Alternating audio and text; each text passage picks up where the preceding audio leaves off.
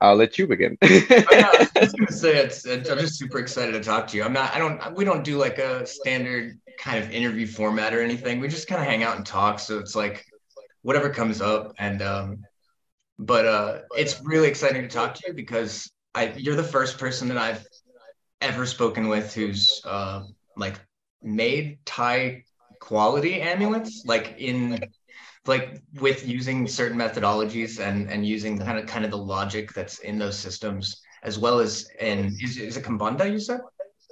Kimbanda, a little bit of the Kimbanda is mixed in Quimbanda? because that's for the most part what I do on the personal level practice that I got. But it's basically mixing conjure and other type of like magical workings that I do with Thai necromancy and Thai sorcery. It started with I would say the Patakun side, because I had made friends with this Ajarn called Witkongmon. And he and I were chit-chatting back and forth and sharing pictures of our workings. And we kind of like concluded that our similar, I mean, our working was similar when it comes to conjure and using, like land spirits or working with land spirits, working with what would be considered a deity or an angel or an elevated spirit, kind of like an ancestor or saints. And his way of approaching magic was a little bit different because he wasn't fully necromantic based. So, with that in mind and the inspiration, because it was shortly after the pandemic, I kind of like began creating designs for tattoos that were mostly aimed for conjure tattooing. But he and I were kind of like chit-chatting as well about tattoos, like and the sakyams and stuff like that.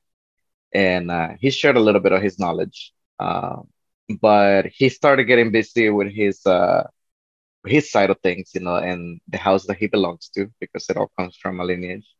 And so I kind of like wandered off and became friends with Ajarna Pichai, and that's kind of like where where my, redirection of Thai sorcery and Thai occultism and my work kind of like took off, you know. Do you speak Thai?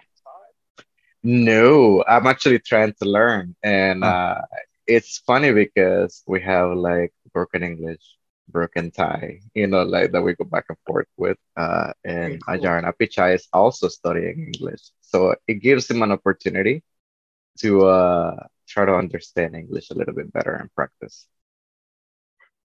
That's very, very cool. I love that. How did you just like hit him up on WeChat from the card? No, honestly, I was curious, like with the other Ajarn, I was trying to like understand Thai sorcery a little bit better. Um, and when I was talking with Woodkong Mong, he was explaining that he didn't really work with ghosts as much.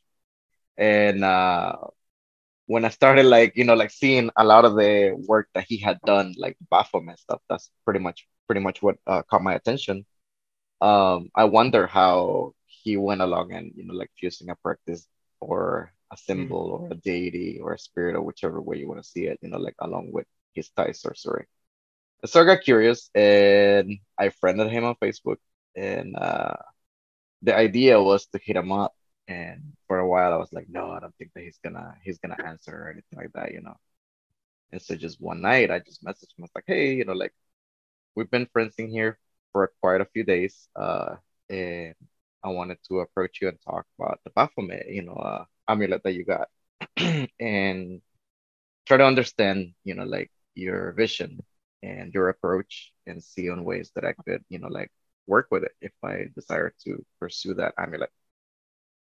And he just started talking to me out of nowhere. And, like, so I was like, okay, well, he's pretty cool, like he reached out back, and uh, I started explaining that, like I can see Baphomet in the traditional way, like what is readily available. But because of my ties with Kimbanda, I see Baphomet in a little bit of a different shade as well. So my mind began formulating more questions to try to understand his approach, as he is more of a necromancer than anything.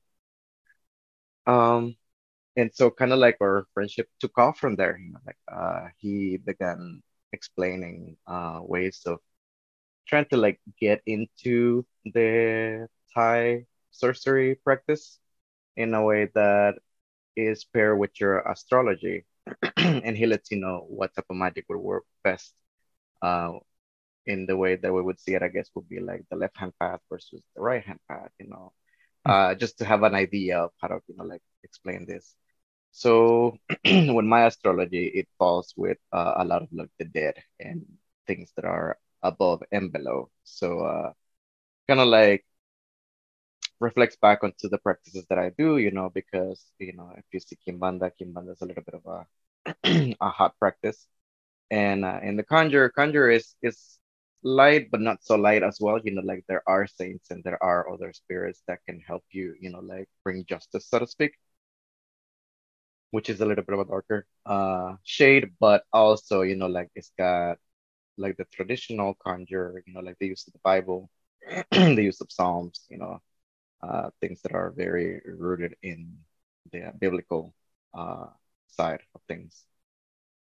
So yeah, that's kind of like my intro, like Mm. to the way that I work and arrange things now. That's amazing. It's so cool to hear that he's so approachable.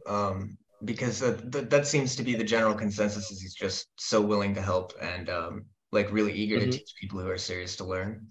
Um, and Yeah. I get this feeling like I have several of his amulets that are near and dear to me. Like the teacher amulets, the one that I swap that I wear that one sometimes, some days, and other days I wear Luang Porpina. Um, Mm. Hmm. and I swap back and forth. But I get the feeling using his amulets and like kind of through how you kind of get a connection to the Ajaran through their magic in a way. Like you get impressions, and he just feels like someone very pure who came back to help people through the trouble that's coming during these times. Like Yeah.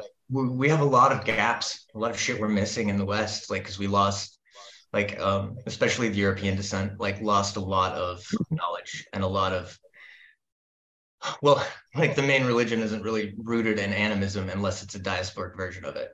So that makes a big difference, and that's like um, studying the Thai cult's been huge for my practice because I just kind of grab at whatever I feel like is in a current that kind of belongs to me. Like being raised in Christianity, it Hmm. kind of opens up a lot in that current, but I try to found like make that all in the foundation of animism. So like discovering Thai cult was this revelation where you're like I'm seeing how the religion playing into making the magic more benefic and how it all works together is just like it makes me envision the possible future of the West and like what Christianity could look like one day potentially. Um, Hmm. but I get this feeling from Ajahn Apicha that he's here to like he came back on like a mission to like help people that are serious fill in those gaps. And it's cool. It's so cool to talk to you and hear this firsthand, you know. Um, Yeah, yeah, yeah. I, like I said, I was very skeptic on how this was gonna turn out. I had like no, I guess no illusions. I just kind of like went on and just hit him up. And since then, like we have a couple of projects that are still on the works that I haven't really like mentioned so much out there.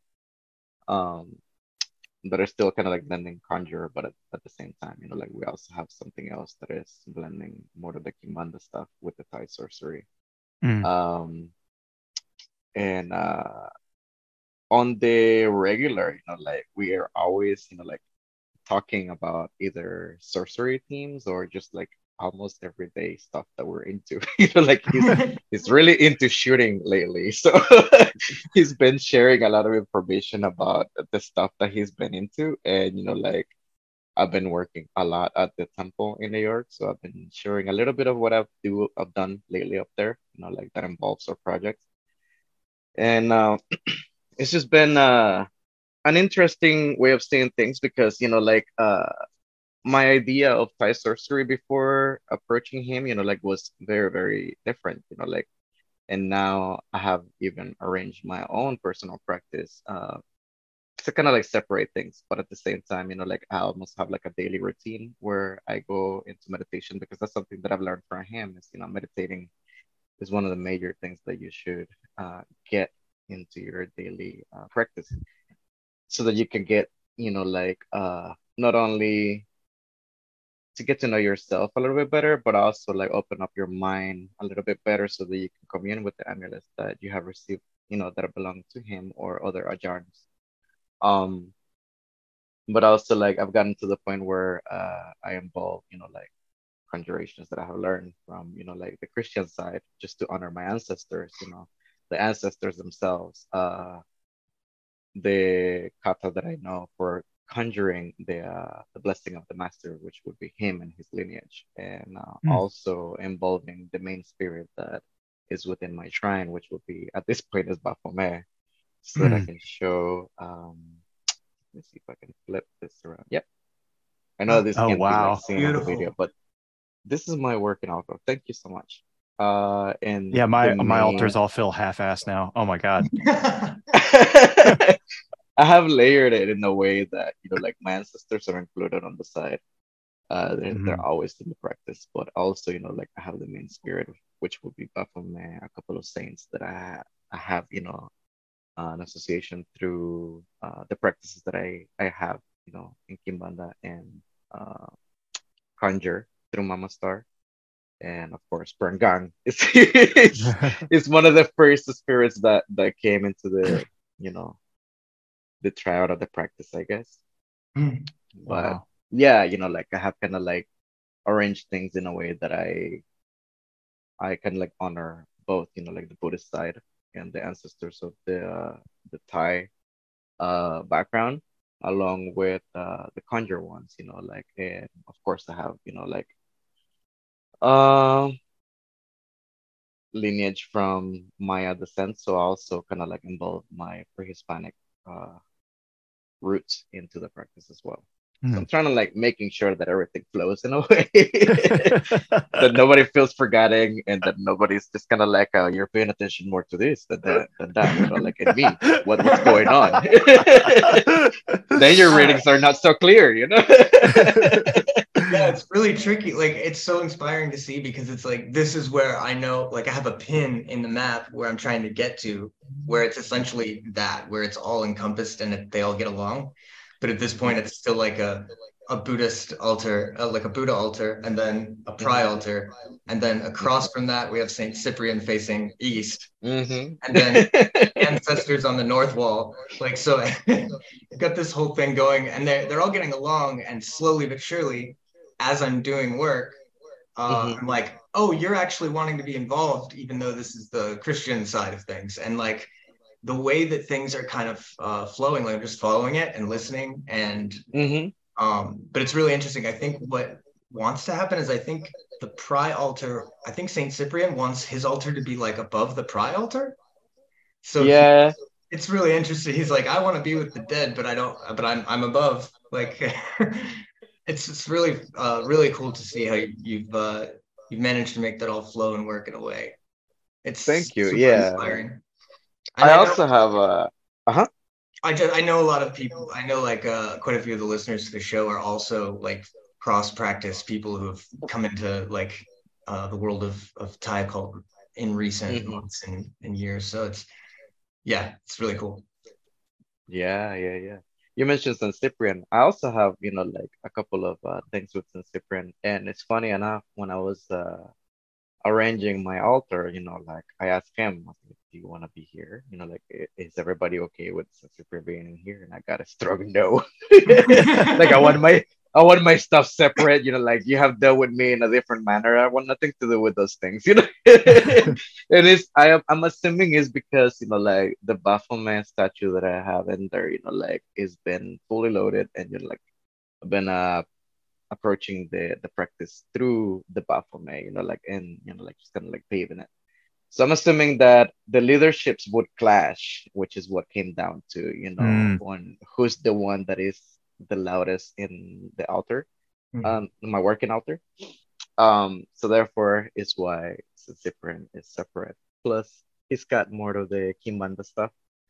more than anything. Like I didn't really approach him on a fully conjure hoodoo base, like because of my stuff with Quimbanda, I also did things that are Quimbanda rooted.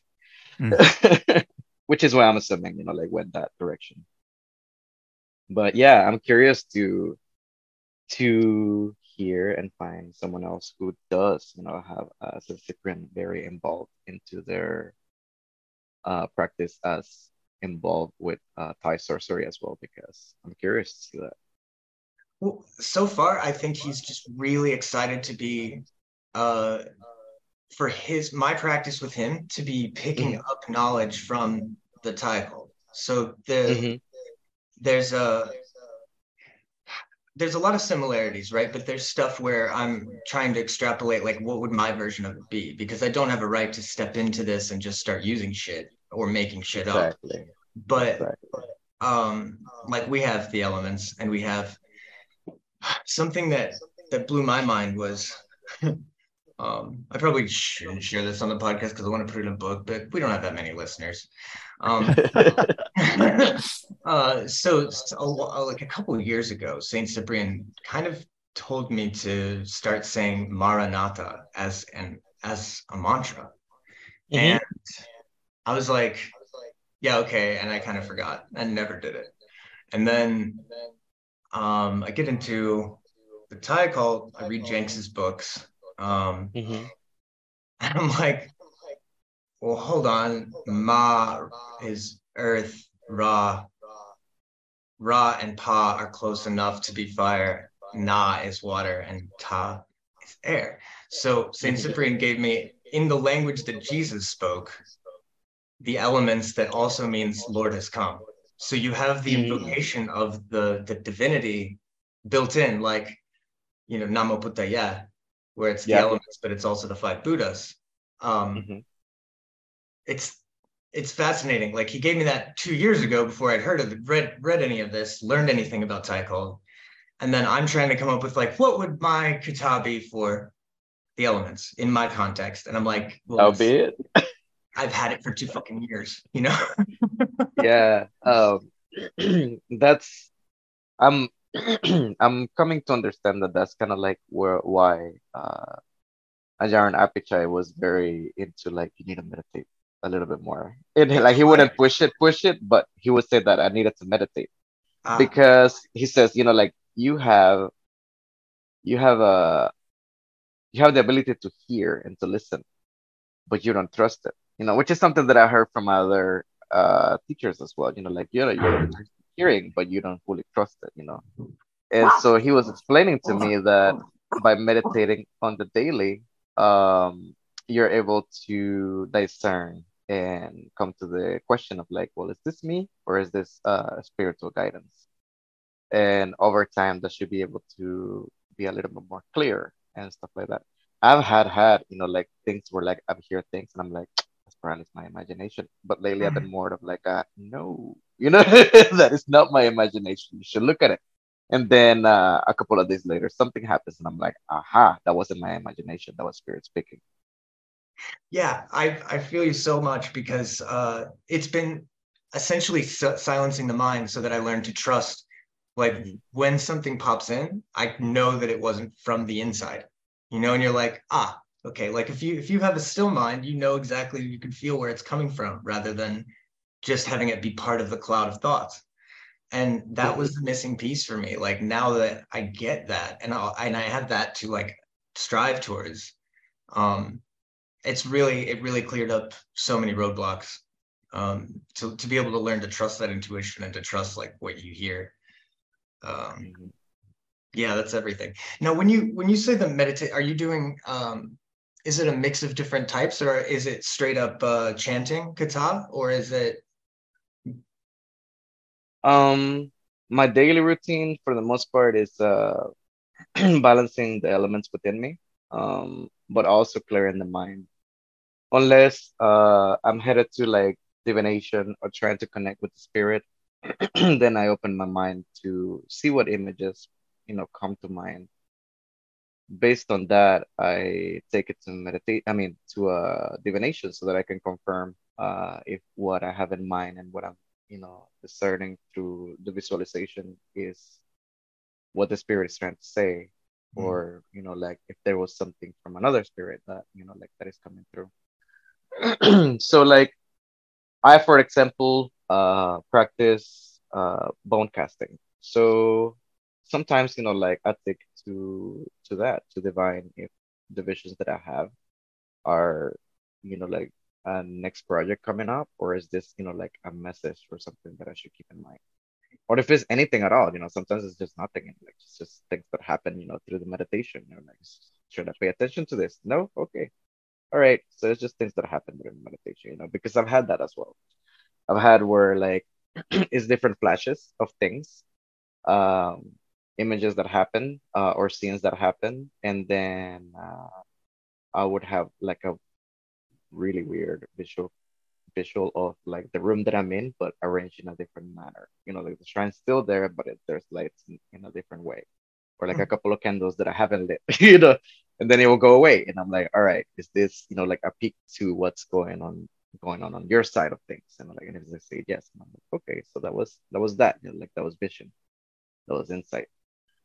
Um, because I've had things like that before, like, and I just wonder, like I never actually like connected. They're like, oh, I should divide it and see what it is. Yeah, I do a lot of experimenting, for sure. There's things that kind of like I wondered about, and I'm like, well, let's see what happens in divination. Let's see Hmm. what it says, like, and if my divinations are inconclusive, on bones, I know that I can take it to something else, and see if that spirit is even more helpful, or or a priest, somebody that I know, to I like that. confirm what's That's going on. really important. The difference between like the divination to confirm the vision or to confirm the intuition, and then the divination that's exploratory. Like I think Hmm. yeah, that's really good to have those different modalities and be aware of that. Yeah. Um, but I was trying to explain, like, even to my partner, like there is meditation for focus, and then there is, like, which is you want to clear your mind and have nothing come and interrupt you, and then there's the meditation to want to open up your mind so that Mm. you can work. So learning the difference between those two, is very important, because, like you could say here all day long, I'm meditating, and your goal might be to focus, but you're seeing images of things that are coming and you're paying attention to that. You're not really doing what you're supposed to be doing. You're not Hmm. clearly thinking, what this is what I went into with this mindset, like, and these things happen. Okay, like that's clutter. That's not really the goal of it. So I need to practice, and then focus on that, on the lack of focus, like, and trying to clear your mind. It's kind of like So masculine feminine mode, like the more active or the more yeah, receptive. Um, yeah, that's funny too because it mirrors like you have the Baphomet and my Prialter is like Kali is the his master Kali version is the queen of the Prialter over here. So yeah. That was the other thing that I kind of like wanted to touch on. Like my approach to Baphomet. Baphomet has been a thing that I saw it as a kid. Of course, it was demonized because I was raised up Christian, and everything around me in Central America was Christianized, and anything that wasn't Christian was demon, the devil. same for me, same for me. So when I came to like see it further, like, and read into Baphomet, and then talking to Apichai, and then seeing my approach to things and the way that I look at things, like, yeah, I think that it pushes you to open both sides, the male and the feminine, and be able to work with both, like, and it's kind of like completing a circle in a way, the way that I approach things. um, because as the image suggests, you're pointing up and down, you're trying to connecting two points as well to make one whole. Hmm. Uh, in the way that I approach magic, uh, or sorcery in my workings, like if it's with that in mind to be able to help many people and stuff like that, like I have to embrace both sides, and become one whole thing, and that will be almost very hermaphrodite-like, and Baphomet in his image, it looks as a hermaphrodite, it likes that. So I think that seeing what you are called to, like what spirit is attracting you, also should kind of like give you an idea of your personal things, like and your personal connections to what is it that is calling you, like and what further it, like explains about you, like what further it provides knowledge about yourself and your connection to this being and where that's gonna lead to and possibilities, you know. I think the follow the inner magnet and follow like what you're drawn to, because those are the ones that have the biggest medicine for you, typically. For sure. I feel I'm rambling, but No, not at all. This is great. That's what this show is for. It's just It really is. Like pretty much the idea is typically we ask people to come on and they can pick a movie they have something to say about, because everyone has like a movie or a comic book or something that they're like just like, oh, I just want to tell the world how much I see in this thing, but in this case it was like, should we even do a movie? I feel like we're just gonna talk about like magic the whole time, but then the movie you picked like ties into all of it perfect. So yeah. yeah, But do no, you get a that's chance to watch it? yeah, I just finished it like right before, because we did it spontaneously with a friend of ours. We did another podcast yesterday. We recorded one on I almost said Footloose. you did it again. Yeah, on Roadhouse. Roadhouse. Nice. But close. But yeah, so it's like I pretty much slept in and woke up and watched it, and holy shit, yeah, that was insane. Yeah. Every time I thought I knew what, like, I kind of had a feel for this movie or like knew it was gonna happen, it was just like, fuck you, you're wrong. Yeah. Yeah, I love movies that are kind of like keep you guessing, And of course, my first pick was The Wailing. But funny enough, it had just been, like on the podcast, which I was like, all right, I'm not even mad about it, like it's a great movie.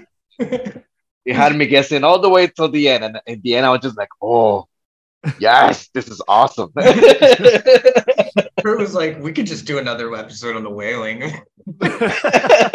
But no, Art of the Devil 2. That's which when I first watched it, huh?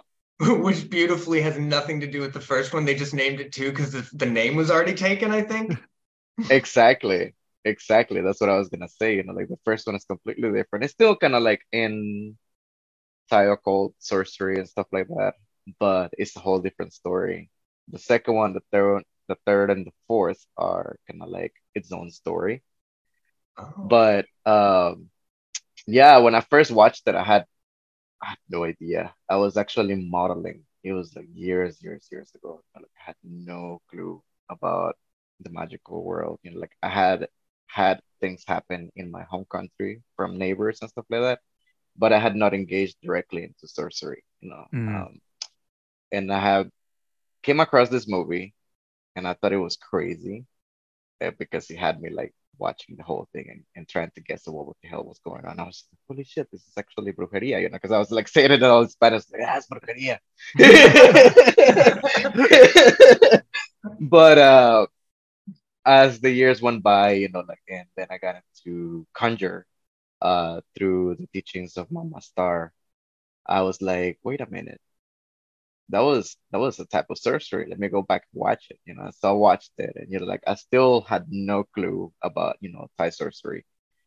And years later, I watched it again. And I already had a prank gang, and I was just like, holy shit, this is fucking awesome. I want to see if there's even more movies that are similar to this. Because it made you wonder, like how is this, like because it's so close related to the things that I've seen in my culture, in El Salvador, like somebody being sick with a curse, like take it to a sobadora or a curandero, and they pull whatever was bad from this person in weird ways, like through an egg, and sometimes, like through nails, like physical nails, things that I've heard, through the neighbors' stories and stuff. And I was like, I'm seeing it over here, but like, so Thai stuff, like Thai culture have their own thing, that is similar to this. So like it made me wonder, it made me even more curious. Um, I had still yet to understand what the Parangang really was, like I just had one, and I just felt so attracted to it. I just didn't know why, but I felt attracted to my first Parangang, and then much later I came up to the conclusion that it was the duendes, the goblins and stuff like that, a type of goblin, from the mountains. And I was like, oh man, I'm familiar with the goblins from my home country. So seeing the connections and similarities, like in that movie, like kind of like put the gears into motion to wanna seek out, like and see what I could find in the Thai culture, and came across Peter Jang's stuff. I think that pretty much everybody comes across his stuff. Mm. And like I got an amulet through him years back, and I want to say I still have him. It's a second Parangang that I carried him kind of like everywhere with me. Mm. And I kept seeing the Baphomet stuff that was being advertised at the time. I think it was just about to come, and that's when my curiosity about Ajaran Chai and his workings like began. But yeah. Art of the Devil, crazy movie. If you haven't seen it, definitely watch it. Yeah, we don't worry about spoilers or anything, like because we don't believe in them. Like, but in this one, like, yeah, it's got a lot of twists and turns, but it's just so cool how it, like, I love how it kind of gives you this nice little Buddhist lesson, and it's like, just kidding, no one's fucking innocent. Like, Uh-huh. Yeah. Yeah, it could be called just say no to love spells. I think is also another optional name for this. The other thing I learned is that, like, man, if I just want to shortcut everything, I just need to eat a jarn sandwich, I think, and then I'll a jarn on rock. Yeah. Yeah. The topic of cannibalism, like it was definitely a mind-blowing movie, just yeah. because it took everything that is kind of like taboo for a lot of people, and it's like, here, just have this, eat it. It's literally dinner. Yeah, that I felt like when we were watching the way that she's eating, like the idea of eating someone you kill and gaining their power in conjunction with the metaphysics I've learned about pry makes so Hmm. much more sense, because like with the idea of meditating in a graveyard with violent spirits, and Hmm. they get to the point where they're so stable that the spirits start to move with them and kind of become like companions to their consciousness. And like, Yeah. so the idea of someone who's murdered someone and their Hmm. adrenaline and their focus is that intense, and like right Yeah. then, that's when they can see it. It all clicked for me. I was like, oh God. But I almost did. I think I've never felt so close to puking from a movie before as when they realized that their friend was like in their bellies, like that. Something, because he knew it was also a curse. I think if it was just accidental cannibalism, it wouldn't have got me. But the idea of like, no, now I'm fucked, Hmm. that's still, yeah. The idea of Yeah. accidental cannibalism is also pretty funny. Like, whoops. I I hate tripped. a person. Oh I man. tripped and barbecued. I slipped and fell on Yeah. a person's sandwich. The Because I rewatched it just before the show, a couple of days back with my partner. And she was just like, this movie is just so crazy. And I was just like, yeah, but do you see the main spell that is being used by her throughout the movie? Like she's making you fall into illusions. She's using glamour, like Mm. in glamour in a way that you wouldn't even think, like because it's so twisted. You know, Yeah. you don't even see it. You know, like she just got done. You know, like killing that one chick, and she's just watching like nonchalant. You know, like and the fucking food is being cooked, and everybody's like, "Oh my god, it smells so good!" You know, like she's like, "Oh yeah, smell it if you want it. You can have the whole pot." You know, but you know, like the blindfold is not fully lifted until when she really wants it to be lifted. You know, like those everything is kind of like set up so perfect in a way that they think they have a safe space, you know, like in that little shrine room. And that shrine room is been like so messed up for many years already, it seems. You know? Like it gives you the illusion and the fantasy that you have safety, but you're not. You're definitely trapped. Yeah, that was really chilling. Like finding a shrine and being like, "Oh, we can just pray here," and it's like, "This is a trap. Like this is this is the X on the ground." Yeah. There was this is like a story from many years back in my home country. You know, like my neighbor, there were rumors that she was a witch and stuff like that. But in reality, she worked with some dude. And long story made short, after I left, you know, and I was already in Texas, living in Texas for a couple of years, somebody shared the news that there was kind of like a landslide in the area that I live, and it took her house down, and she died in it, you know, like and everything. The only thing that was standing from her home was a shrine, and it was a shrine to San Simon.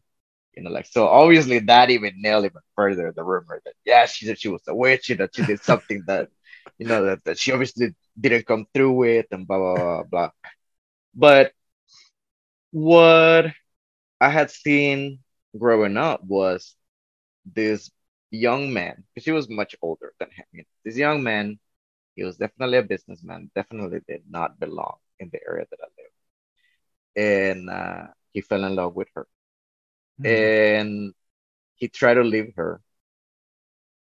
And out of nowhere, you know, like he came back and he became a guy of the streets, basically. And like he started losing his shit. He fell into drugs.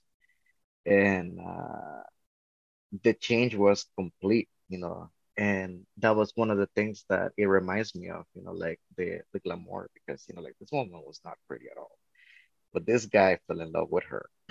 And the rumors were very heavy around that time, you know, like that she was very heavy into witchcraft and stuff like that. So when I was watching this movie recently, like it reminded me of her and Elsa, and I was just like, maybe she did have a glam, you know, Yeah. type of work on spell on her. Yeah, Wow. that's crazy. Yeah. I mean, in the movie, it's like the woman is. I don't know. I look at her and I'm like, she's too pretty to be good. She's definitely evil. There's something going on. Yeah. Yeah, yeah. There's so many. The other thing that I think is crazy is that what I would have never thought about is like actually using a corpse as a puppet, Uh-huh. right? Like Such a that's dark. a whole other level of fucked up that like I couldn't And even. having them pickled around. Yeah. and and just the idea that that's one to one, like an entire human soul died Soul. violently dedicated to you. Like Yeah. that's, Yeah. oh, that's a lot. It's, I don't think you it's can. deep. I don't think I'd be able to shake that.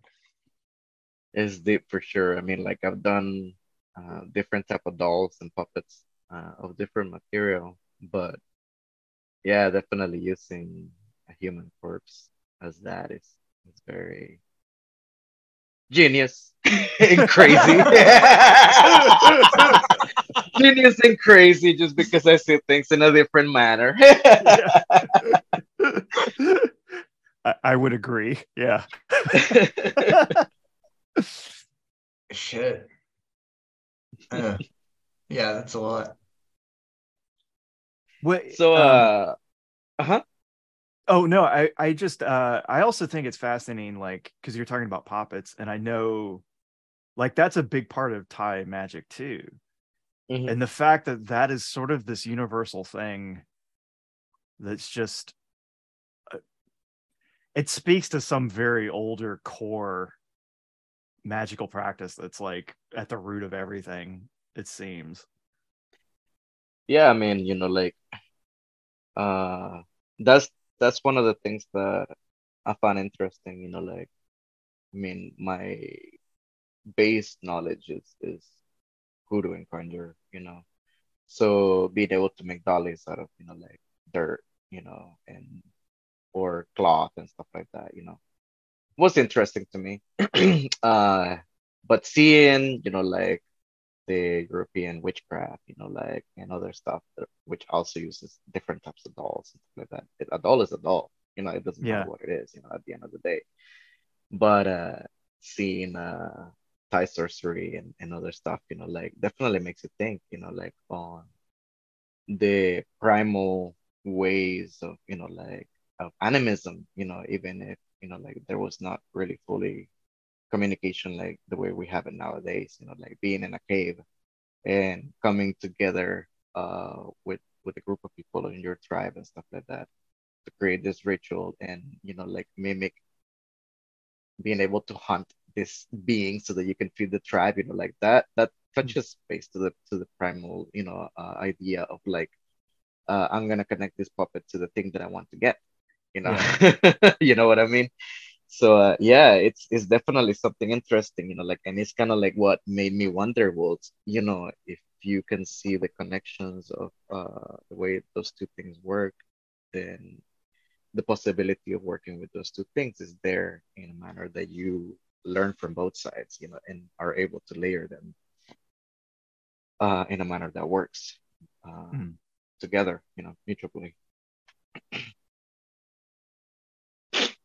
Yeah. So yeah. So it's really interesting how it's kind of just like the magic that is seems to show up very similarly across cultures. Hmm. That stuff just seems to be baked into the world. Like it's a lot of sympathetic magic, like a lot of images, and like this thing represents this thing, and essentially it all comes down to telling a little story. Like I think a lot of Exactly. it is just stories. Uh, Hmm. but then with how much force you make that real, um, in a way. Yeah. Yeah, but I think it's so cool that there's stuff like like the 7 specific numbers of different soils show up as, like 7 soils, 9, sometimes more. But like that's a pretty specific thing that shows up in cultures that don't have any like actual. The numerology stuff. Yeah. Yeah. Yeah. Yeah, it really does kind of like makes you wonder, like whenever they were in their ceremonies, like I mean I've taken mushrooms and stuff like that in a ceremonial manner. I've never really done it in a recreational way. It's always been uh with the goal in mind. So that the answers that I get or the experiences that I get kind of like layer what's gonna happen next. There's like a couple of oils that have been made during a mushroom trip or sealing the last parts of it, Mhm. or beginning, like the process of an oil making or a powder, stuff like that. Like for instance, Inner Hollow was done during a full moon, and I was already like doing the last part of it. I think that I sealed that oil through the mushroom trip on Mm. the trip itself. So that was interesting. That was an interesting way of working. Like it was definitely guided by a spirit assistant that I have acquired through Wolf and Goat when they were, like I want to say on their beginning years. Um, and that spirit kind of like helped go through the tunnels of the trip and contact these other beings so that it was sealed. And it also brought other spirits that I have a connection with, just Mm. to be able to make everything happen. Um, but yeah. Um, mm, sorry, I got kind of lost. That's Did, legit. Rambling did with you go? that. Did you go back to the trip, basically? Kind of for a second, I was just like, holy crap. It happens.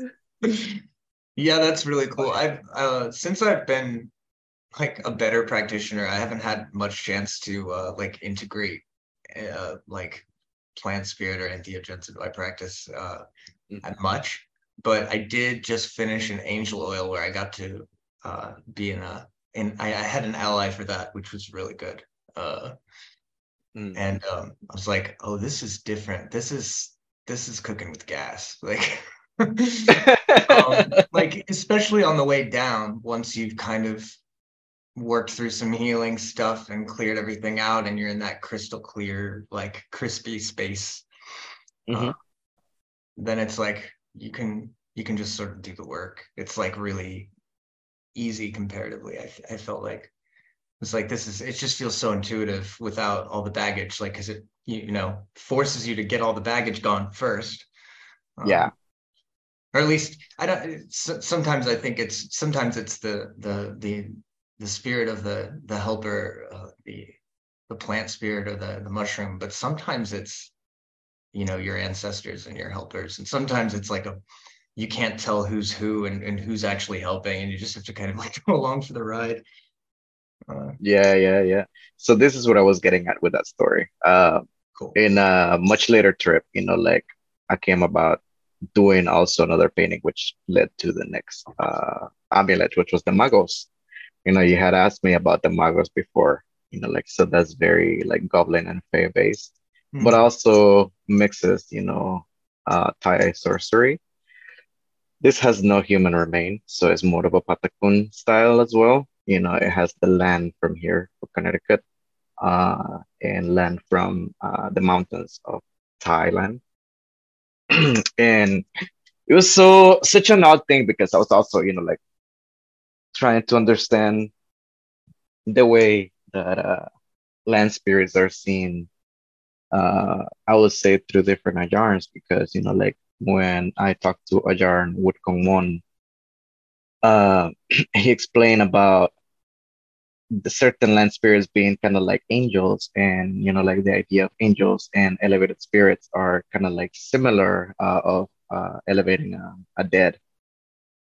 So it was interesting to try to talk to him and say, like, well, what about the ones that have like human remains, like, or that are of a darker, like aspect, like I would say like the red cap, stuff like that, and see if they even have anything like it.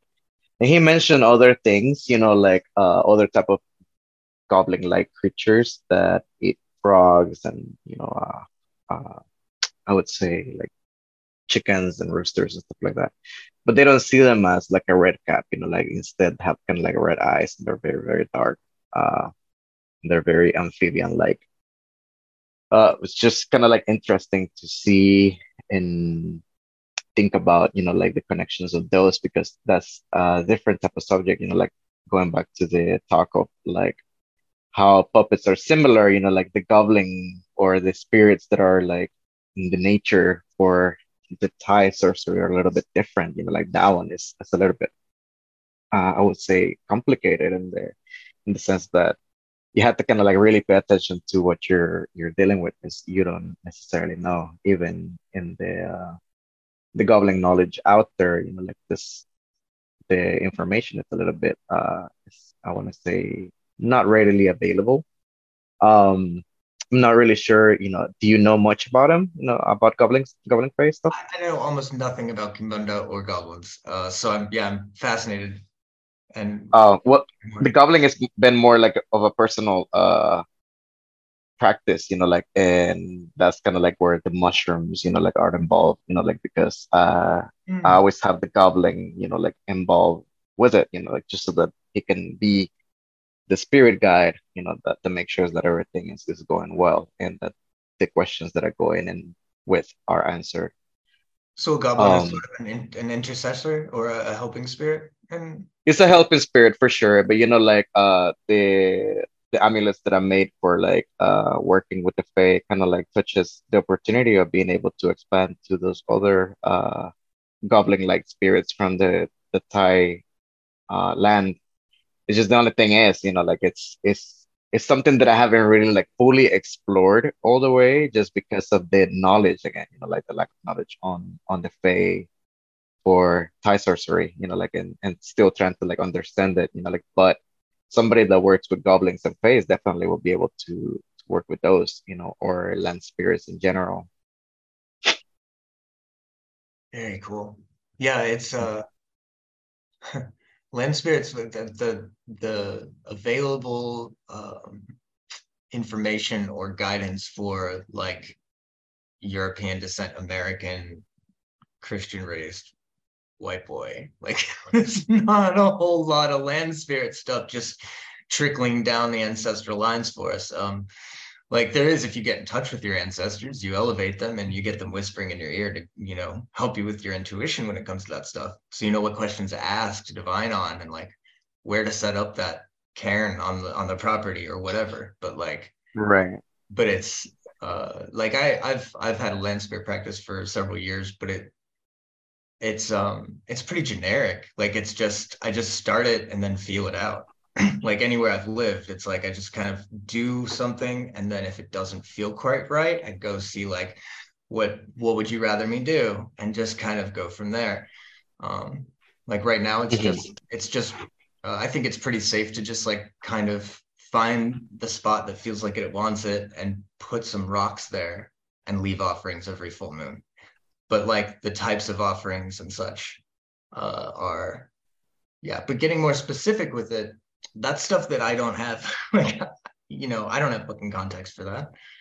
Um, Yeah, the goblin stuff is like I guess it becomes like a cultural thing, like if there's like no knowledge, because whenever I acquired the one that I have, like it kind of like pointed me back to my culture, and to look at what I have. And I had also talked to a couple of my friends, who were practitioners, and they had mentioned, well, maybe, you're Salvadorian, maybe you should look into your roots. And I was like, oh, that's something that had crossed my mind before, and so it started making me think of like mythological creatures that are in my country, and like stories and stuff like that, like legends, leyendas urbanas.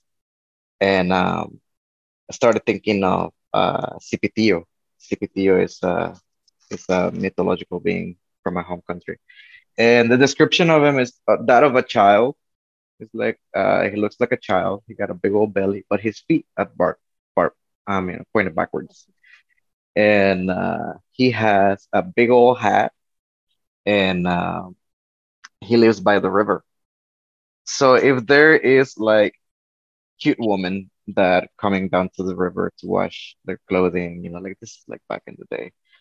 Um, and he would see them, he will fall in love with them, and then he will basically follow them all the way home and try to like throw little pebbles at her, like in the hopes to try to like catch her attention. The thing is that it becomes kind of like a um hunting, because now this spirit is lingering on you and you have to do dirty things in order to get rid of it. So I was like, oh wow, like this is very interesting. And I was looking at the goblet that I have, and the feeling and the looks that it has, like it reminds me of that of an old man that lives, like in the woods, and it's very, very small. He got like very, very like pointy, weird looking nose, but his eyes are very, very like shiny and almost watery. oh, Uh, so holy it kind of shit. like enchants my head to like want to look even further. But like in trips, of course, I have seen very weird deformed things, which kind of like reflect back to that cultural description of what a CPTO slash goblin would look like. Mm. Wow. Yeah. When you described him, I was like, oh, that's what that guy I met. He was something like that. Like there was this one time, like I think I'd smoked some weed and I'd like just out of nowhere, just out of nowhere went into um clear as day in my mind, seeing this little guy who was like clearly he wasn't very gnarled or anything. He didn't look like troll-like or anything, but he had the eyes were like fractalated to where they almost were like somehow bigger than his head, and shiny, and they just like felt like you would fall in them. But he just like said hi. I should journey back and say hi to him at some point. I know I have some strange ancestral stuff going on with what they prefer to be called elves. But to me, they feel like not like you would think of. They're more like sniggering little underground like pranksters. Yes, definitely. And they definitely are some kind of ancestrally related to me, for better or for worse. But yeah, that's really cool. I love the idea of working with land spirits more, but it is a scary thing when you don't know, like when you're just feeling around in the dark, because they're big and old and foreign, and it's very other, you know. Exactly.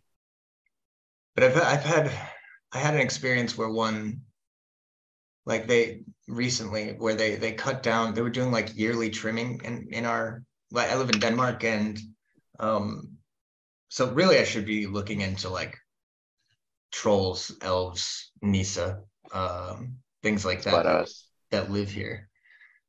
Yeah. And they cut down a tree that they shouldn't have, like the people that trimmed out behind our house, and it's just this walking path in the village. But like that spirit basically like busted down our door. Like I had this deja vu that I followed it because I was like, sometimes deja vu is like I'm remembering a dream, you know. So if I trace it back, but this time it went through the room I was sitting in and like to the front door where the spirit was trying to bust down the door and making it feel like we were being invaded. And it was like, once it clicked that was how it felt, and it just needed someone to know how it felt, like it came through me, and I felt its pain channel through me, and I just cried. And then once it had been, like, it wasn't alone in its suffering anymore, then it was fine. And like we have like a better relationship now because of it.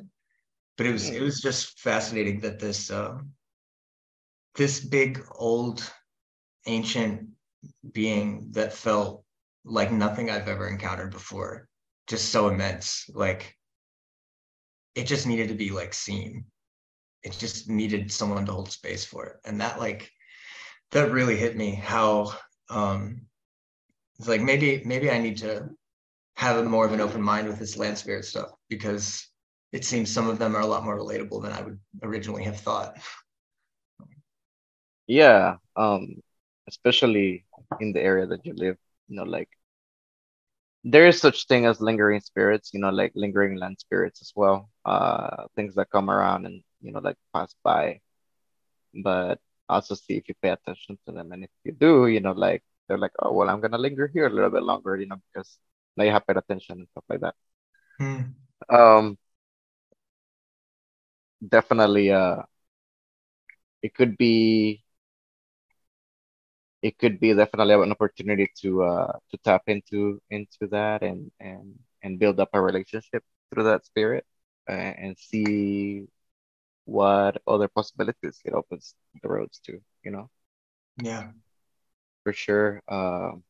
Working with that area that you got, definitely interesting. I'm curious to hear about that. yeah. I live on the mainland too, so we're a stone's throw from the island where Ullensö is, and Ullensö it means Odin's sanctuary, and it's where the last king of Denmark was killed by his own people, and now he's like the patron saint of Denmark. And it was said that he was an incarnation of Odin. So there's this really interesting, like, the last king of Denmark or the last Viking king of Denmark was killed by his own people. He was said to be Odin, and he was killed by his own people, and then Christianity rose. And then Saint Canuta became like he was canonized as a saint. So there's this really weird stuff and it's the same town where Hans Christian Andersen was born. So there's all this deep fairy stuff. Like he wrote The Little Mermaid and basically every fairy tale you have heard of that you don't realize it was him. It's crazy. So yeah, there's deep fairy stuff going on here. It's just I don't actually have blood relatives, like blood history here. So there's also that like approaching slowly because I'm not a native. Actually, you know, my Gaulish ancestors may have invaded this land at times. So well, there might be an advantage to that in some ways because there's like that idea of like the familiarity makes things like just drift into the background. So since you're a foreigner, you have like you can be aware of this stuff in a way that most people that live there probably wouldn't, because it's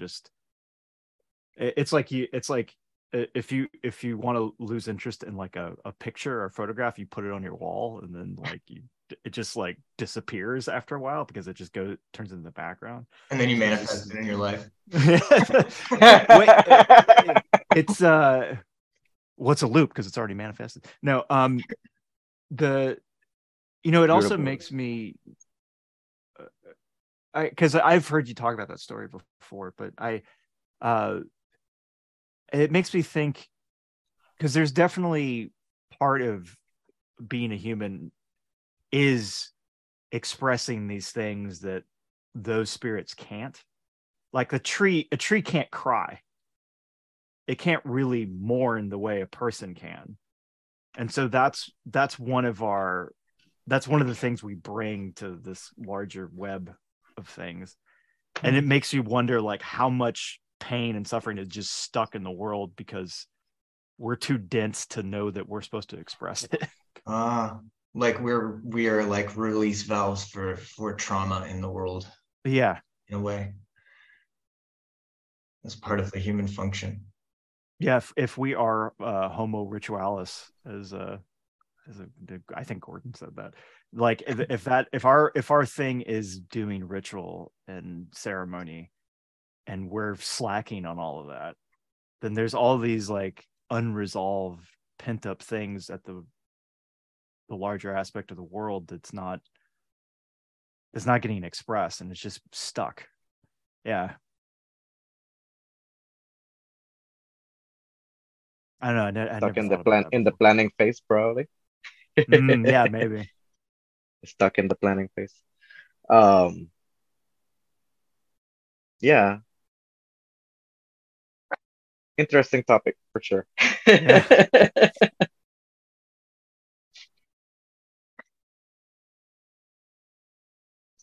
So Mhm. I'm curious about your work with like your work in necromancy. If you're willing to talk about it. Like like I facilitate a course on that I put together on like ancestral healing and elevation. Mhm. It kind of like walks through people through first setting up proper protections, like home protections, and then moving on to getting to know the land just by kind of finding sit spots and just being with the land in different places. So you kind of develop a web of familiarity with the spirits, like even if you don't consciously realize it, if you're going to these spots and meditating and leaving offerings. So then like you're slowly kind of getting nestled in, and then you start going to graveyards and praying for the dead, and then begin your own like ancestral elevations for your lines, like divining on them and then doing whichever ones are the least messed up first, so you get the experience and get some elevated ones like kind of on your side through that, and get the attention of like the healers in the line and all that. But I'm curious, like, because I haven't done much more than that, and I certainly don't have like access to prime materials. I other than grave dirt, which I am working with some child grave dirt. I found a child grave that was it was the only one that had no sign of attention, like it had been ignored. Hmm. And and it felt like it wanted something.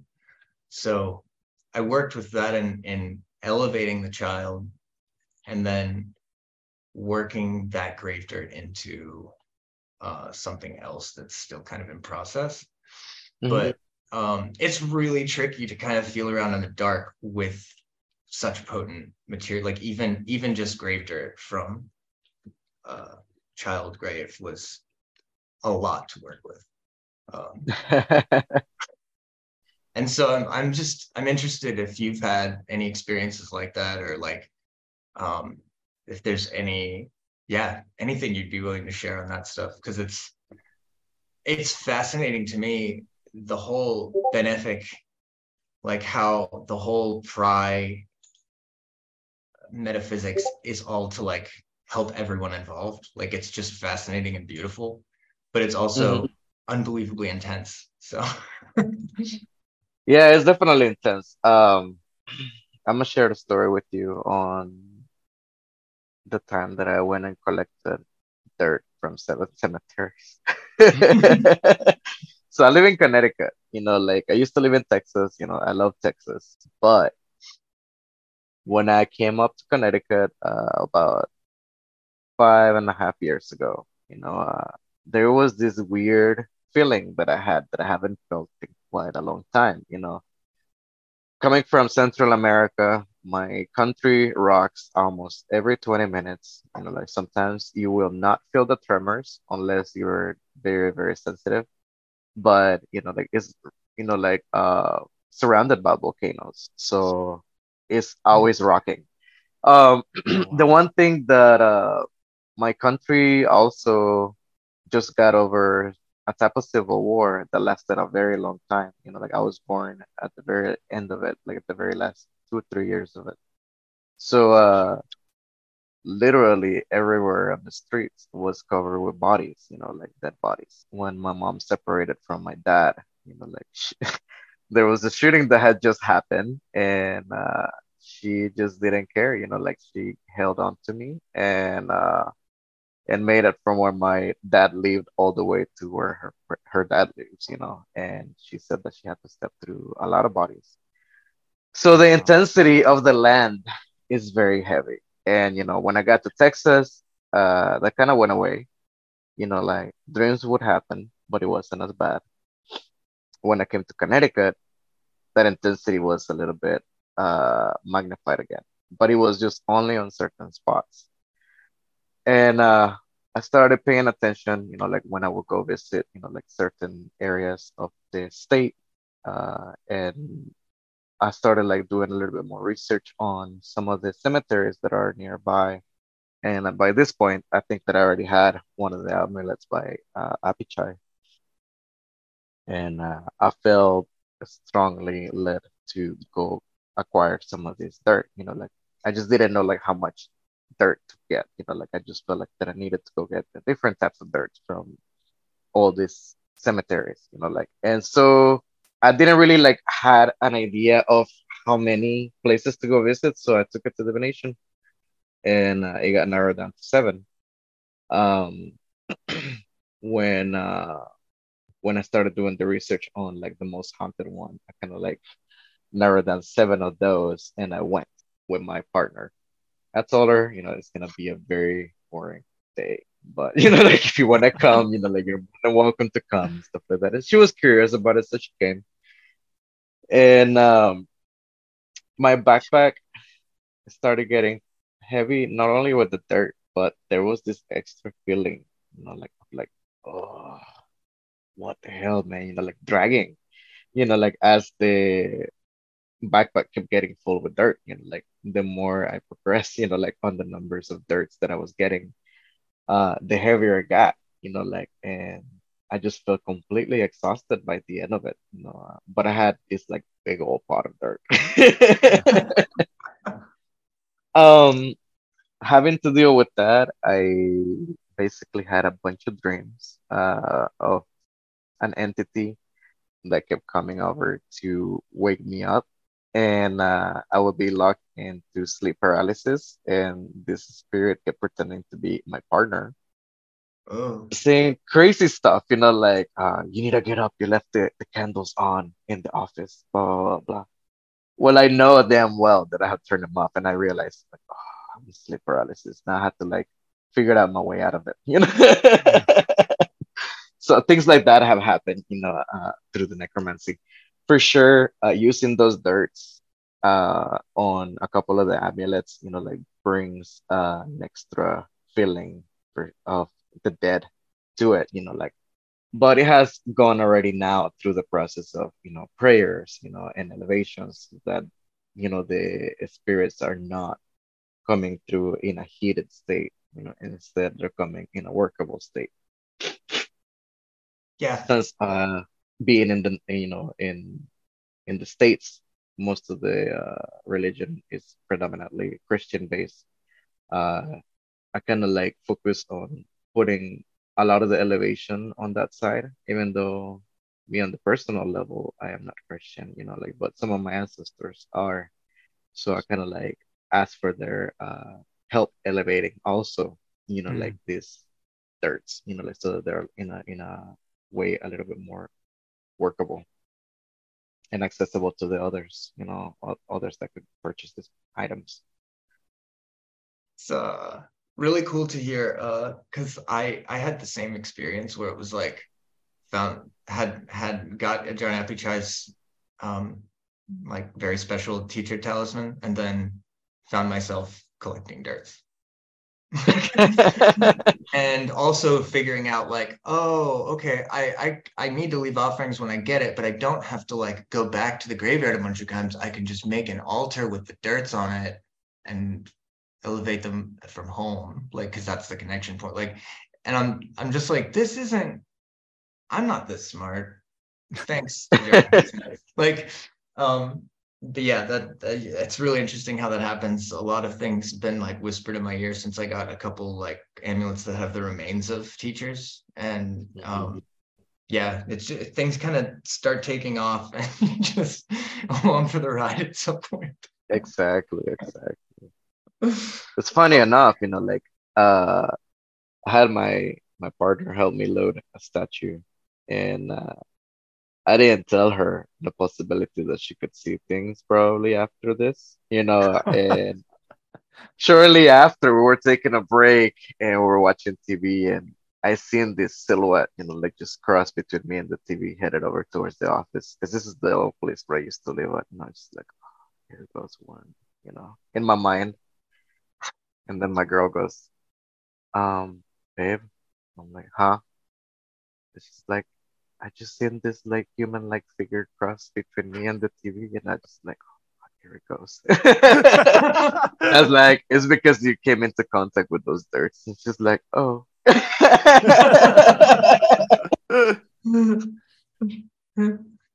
I'm very fortunate that like my wife is really she's really good at holding things and getting impressions that are like dead spot on. Like I seriously Mhm. think she could work with a cop to solve murders. Like she's that good at that stuff. So it's really nice to have someone I can be like, I'm done with this thing. I need you to confirm for me that it works. Like just hold this and tell me what happens or what you feel when I say the words, you know? um, Oh it's man. helpful. So I have a story. This is not, like, I'm gonna show you the amulet because I have her right here. This is from some time ago in here in Connecticut. I was living in Ansonia, and I still work at the same spot, Loki Soul Tattoo. And I had gotten this pry through Peter Jenks some time ago.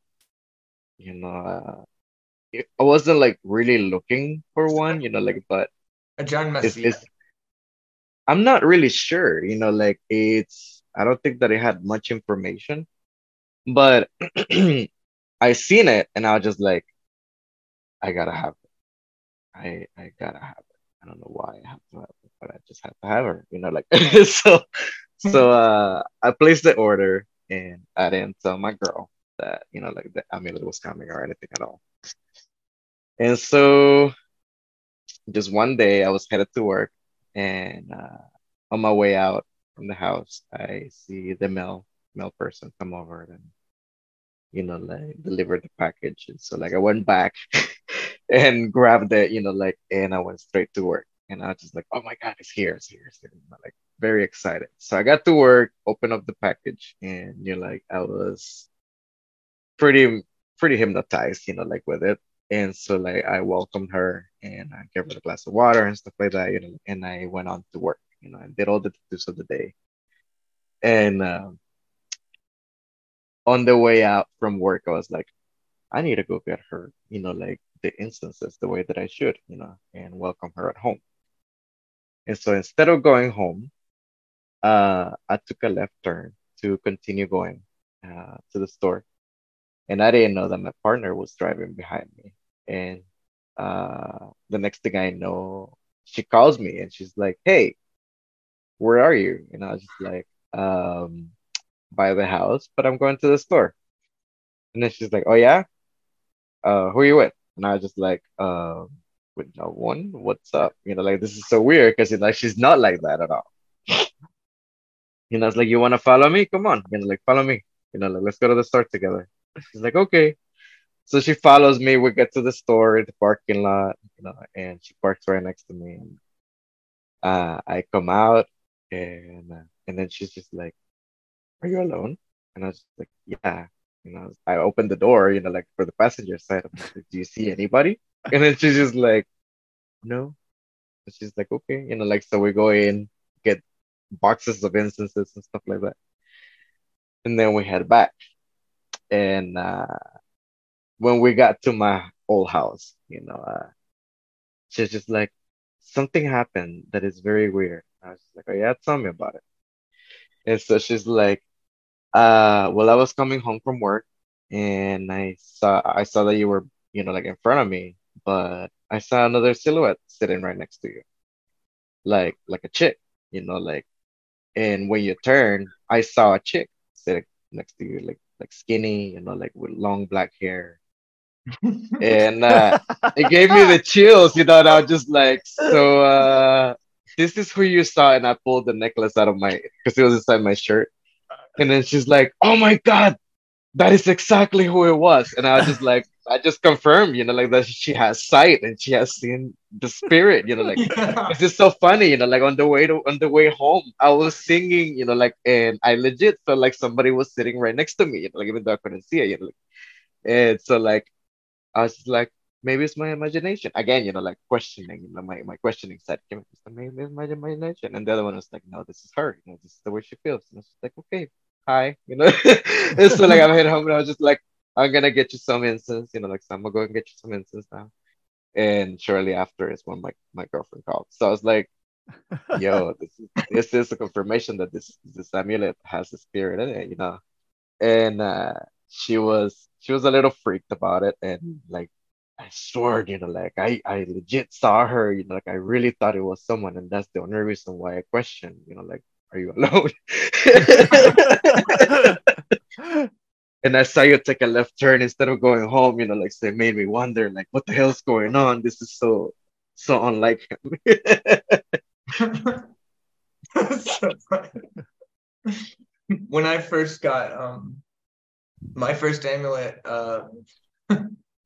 was I got a loot crook for my first one. Ah, Like there was one on Jenks' site for like way cheaper than it should have been by a John Permrung. And mm-hmm, I got that, and we're everything's going great. Like we're buddies.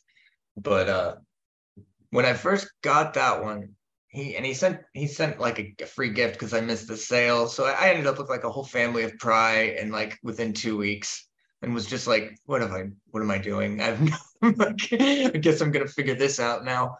Um and my wife was cooking dinner. She was making rice for like soup that we were gonna have. And mm-hmm. she came into the bedroom and she was like, I just had an old Thai woman yell at me that I was gonna burn the rice. And I'm like, That's funny. did you do you mind? Are you upset? She's like, not really. It was helpful. I was burning the rice. Okay, cool. That is so There's, funny. there's no problem. All right. You're an amazing, understanding woman.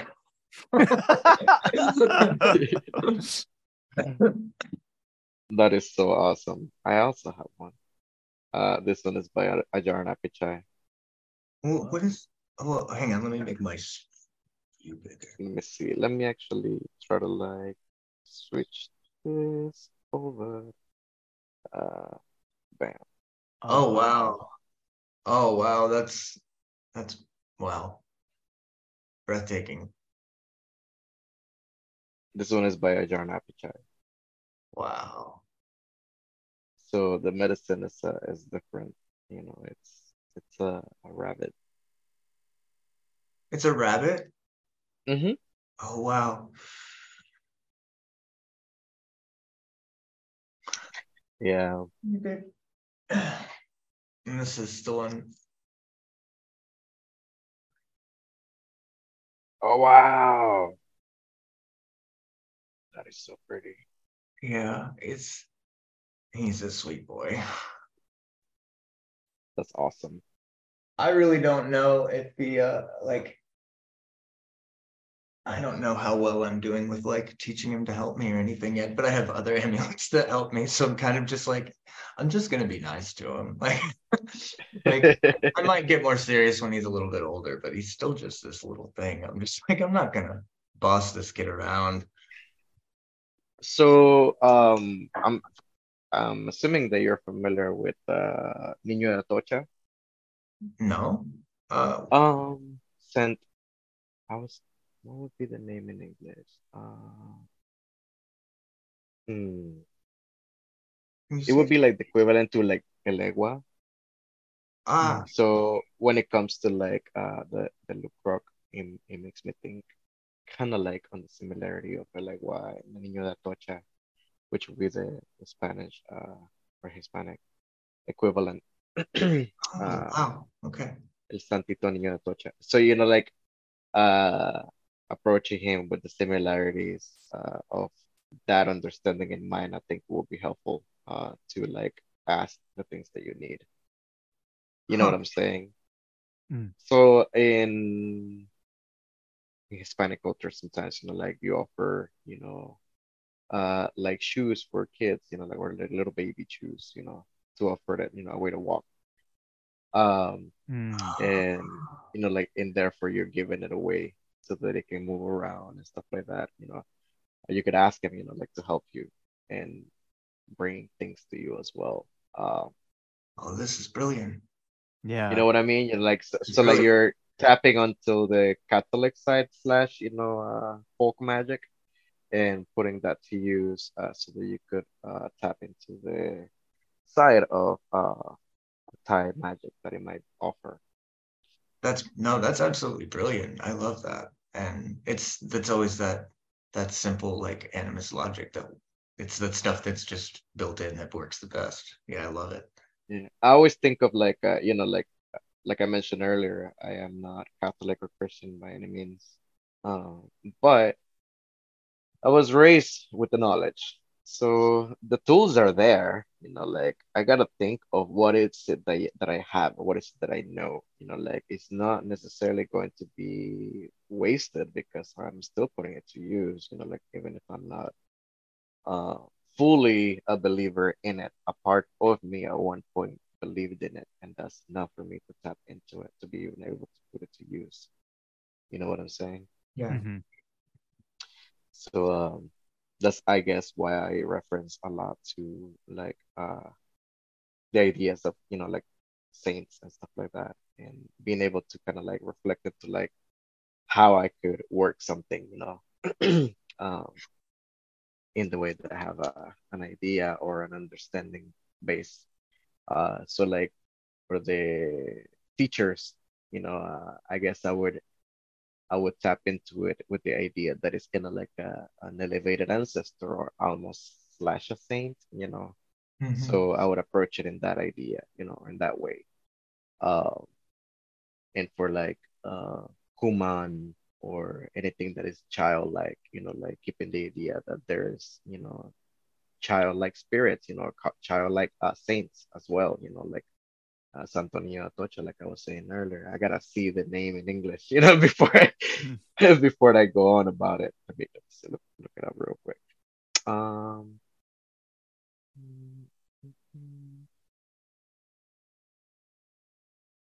Holy Infant of Atocha, Oh, is it all? Is it Atocha. like the Holy Infant of Prague, kind of? I guess so. It's like a Roman Catholic image of Jesus Christ as a child. Uh, Um, but yeah, like growing up, my it's a saint from Spain actually, mm. and it's patron in Mexico and other areas of Spain as well. Protects from danger and travelers, as well, and those who are unjustly imprisoned. So I guess, like in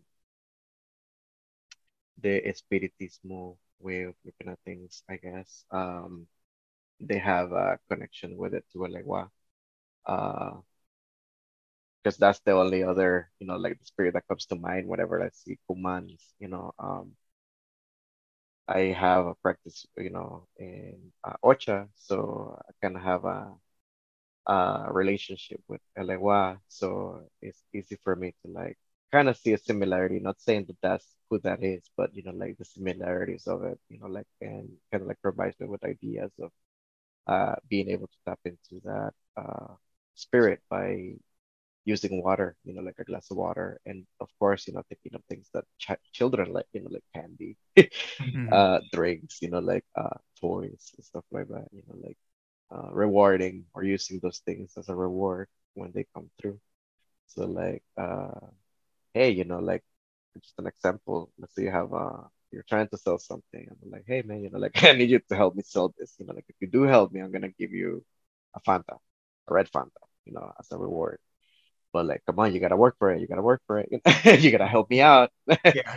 You gotta make me happy, and then you're gonna be happy. I've been trying to Yeah. frame it as like do your chores. Like Yeah, like yeah. And of course, if it doesn't come through, I was like, I'm not gonna be able to give you the things that you want. I know you want it, but I can't give you that. So, yeah, I found a lot of like trying to find what would be ideal for like intervals for offerings to not make a loot grub lazy, like, but hmm to not starve the little guy either. Like it, yeah. and I was like, I don't know, I've kind of landed on just like whenever I feel like it. Um, hmm it's easier than doing some kind of schedule, like just kind of feeling him out. And if it's like if you're a little cranky and it's been a while, like I'll give you some cookies, you know. Um, but Yeah, but yeah. It also is the just like a weekly offering for sure. But no. It's definitely important to get in touch with that feeling in the gut per se. Like because like I used to deal with that at first. Like, all right, I have all these spirits. You know? I have all these spirits, and like it's said, like where instructions told by so and so said that I needed to give them at least water once a week and stuff like that, or like feed them once a week. But if it's not doing anything, like you're definitely creating a bad habit, like so by offering just water as a I would say maintenance is totally fine, like but then paying attention to that of like hey, like I want a little bit extra. And then be like, all right, well you want a little bit extra, I want a little bit extra, like so so let's work together, like and then I'll give you the little bit of extra, that's when you have an opportunity of kind of like negotiating, I would say, Mhm. because now you're dealing with something that is hungry, and not hungry to the point that it's starting to like mess around and create chaos, like even though I haven't really like experienced that, but the hey, like almost something tugging to my clothing and like catching my attention of like, I would like an extra cigarette, sir, like or like can I have a shot, and be like, can have etc. Like and go about it. I'm like, oh, you know what? You did come for me, like and through on something I asked you for it, and I haven't necessarily given you what you need. All right, well, let me give you that one and an extra cigarette for the delay. You know. Mm. Yeah, that's all really helpful to hear.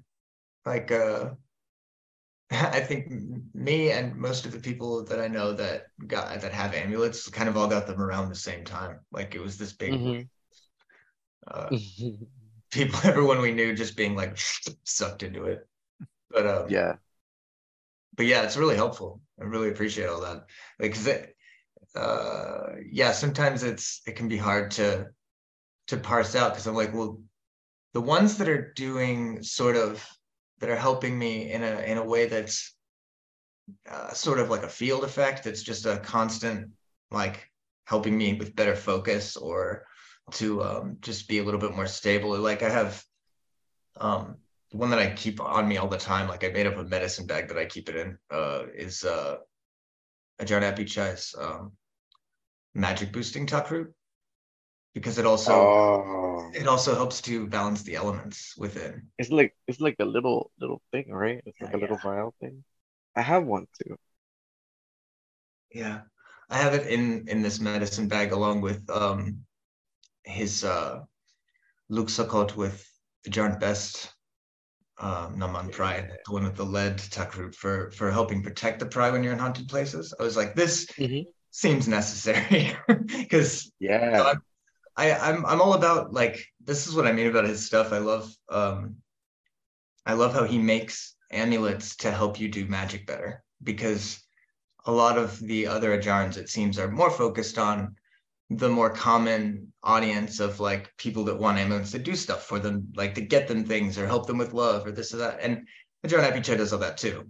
But he also has things like that like you dunk it in water and say the kata and then drink the water. And it like the first time I did it, I was like, this is like microdosing mushrooms. Like this is amazing. um it's yeah. But I forgot why I even got on that tangent. No, it's cool. Yeah, that's kind of like the same idea that we both have, Apichai and I, and it's why we're working together with the projects that we have in mind. Like Yeah, one of Magos the is projects. again. That's Magos' key does that too. It's for working Yeah, with land spirits and fae, and it builds over time. Like that's yeah, yeah.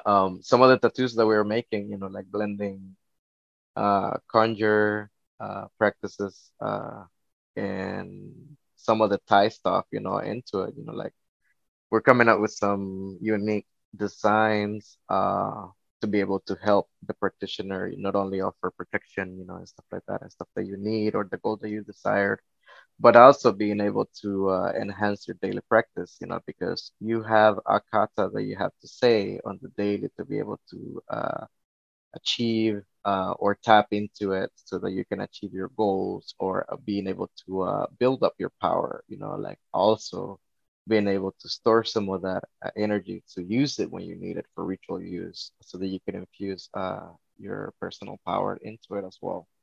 Um, that's kind of like the idea where the rooster coin came into, like some of the instructions, are easy enough to like where you can use it as a keychain or a bracelet if you want, or you can make a necklace or commission a necklace and use that as a consecrated space to infuse not only the personal power that you build up through the practice of meditating with the coin and using it on your rituals, infusing items that you create or whenever you're casting candles, like setting up candles, being able to have that boosted power as well through it. So it's not only just an amulet, it's a tool that you can empower yourself and build up your personal power from that, being able to use the elements and also the blessings of Anajarn who has blessed it before, as well. So yeah, that's kind of like the idea for the rooster coin and all the other stuff, being able to help the practitioner enhance what they got going on already. That's awesome. Yeah, I didn't realize that that was part of the coin thing. That's really cool. I don't think I realized that either. So It's like, I gotta go. If I haven't sent you a file, I gotta send you a file. But there is a file that kind of explains it. But let me see. I have one, you like might the have, and first. like I may have like, yeah, okay, yeah, I have. Nope. Yeah, mine's the one that's Hell yeah. in the blue. Yeah. You should show him your tiger pinning because it's gorgeous. Oh yeah. That was your first one, right? Your first Yeah, it was amulet. the very first amulet I Like bought. first thing he buys a full tiger Penang. And then like he hadn't even read the book, and I'm reading the book and I'm like, Jesus Christ, Kurt. Yeah, I don't know if it is it showing up okay. Kind of. Not really. Oh wow. Yeah, so and then that's the back. And this is by Ajarn Sue, I believe he's in. Yeah, John Sway. Yeah, and that's actually a tiger skull that comes from Yeah. yeah, and it's carved on there. And it was and you know what's funny is like I think I was the one that kicked off everyone in the world buying these fucking things, at least in our group of people. Yeah, everyone was trying to buy that one. It's really like somebody bought that tiger Penang. Damn it. It was scary. That's funny. And then Yeah, I Kurt remember is seeing like those. suddenly so much more ballsy with all the shit he was saying in his chats. Like he got the tiger magic going, and he was just like dropping these hilarious jokes that were like possibly hurtful. It was great. Yeah, it takes a little getting So used to. check it out, like just so that I can explain a little bit better Oh, what it's I was gorgeous. rambling about earlier. This is kind of like the personal necklace that I made for myself. Like it Mhm. has the silver coin attached to it. Um, whichever coin like that you grab, of course, it's gonna build up power through daily meditation. But a way of using it and working it is kind of like this space already consecrates the area that you're going to be Mhm. using. So Mhm. like if you're gonna do, for instance, bless a candle, and set the candle on fire and stuff like that, of course, have something that's gonna protect, like the necklace from getting, any of the wax. But or like having an oil that you're going to infuse and setting up candles around it. But of course, the main focus in here is the necklace. Doing the meditation and channeling through that, enhances the ability to bring us above and below energy. Mhm.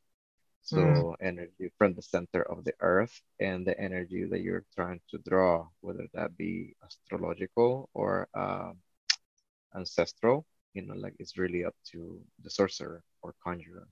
Mhm. So that would be a way of using it, like, and of course removing the necklace after the spell is done. Yeah, Um, I love that it sets up the quarters too. yeah. Thank you. Yeah, I always keep the crossroads in mind because like ultimately that's what I'm doing. Like I'm bridging two practices together. Like and I'm becoming the crossroads so Mhm. that these two can work. That's my Mhm. hack for like because I wasn't Catholic and I didn't have saints growing up, but like the saints came to me and healed my relationship with Christianity and Jesus. Like so it's Hmm. this it's like I have to from an animist approach, I ended up in like a full Christian practice because that's what I was Hmm. born into. And like if the universe is intelligent, then it knew that that was the medicine I needed. So it bequeathed that to me as opposed to another religion or practice. But Yeah, but like to me that's what making the sign of the cross is like it's well it's several things but like pulling divinity down and then spreading it out in both directions like across the land, that's like making the sign of the cross, but it's also you're making the crossroads actually on yourself when you do it and becoming the crossroads. exactly. Exactly. Very sorcerous. you know, Yeah. because you're drawing the energies, and that's kind of like what I focus on whenever I'm trying to tap into the planets, and or the energy from the ether, uh, and being able to bring the energy from the planet that we live on, like give it that energy from the area that I am physically attached to, so that it can become tangible. Mm. Yeah. But yeah. Were you gonna say, were you gonna say something, Kurt? No, it's I'll have to look back through, because you've definitely sent me, because I remember asking about the kata specifically, and you definitely sent me some stuff about it. So I'll have to I don't know. It's funny with all this stuff. I have so many of these amulets now that like I forget like half the stuff they do. it's just, Yeah. it's more just like they're great to have along. Well, also there's a part of it that I think is just listening to them and what do they say. Yeah. Yeah. That to me has been the biggest. Yeah, it's funny because I know a lot of people when they buy them, they get like astrological readings, and I was like, I never done that. I'm just like, yeah, that one, and then I get it. And see The one that you feel pulled to. yeah, I just go by that. Yeah, But Kurt's like exceptionally, I think, good at that kind of thing. He's very Cancerian, and I think there's a lot of intuition stuff going on with you that like, I think other people would fuck that up.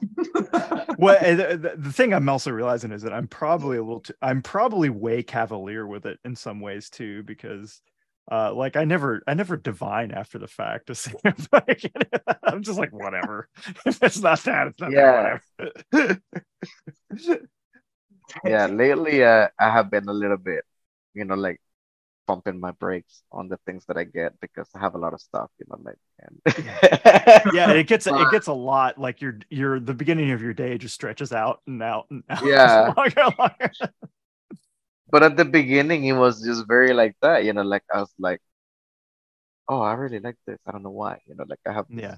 this feeling already, like, and it's what I would go for, and purchase and stuff like that.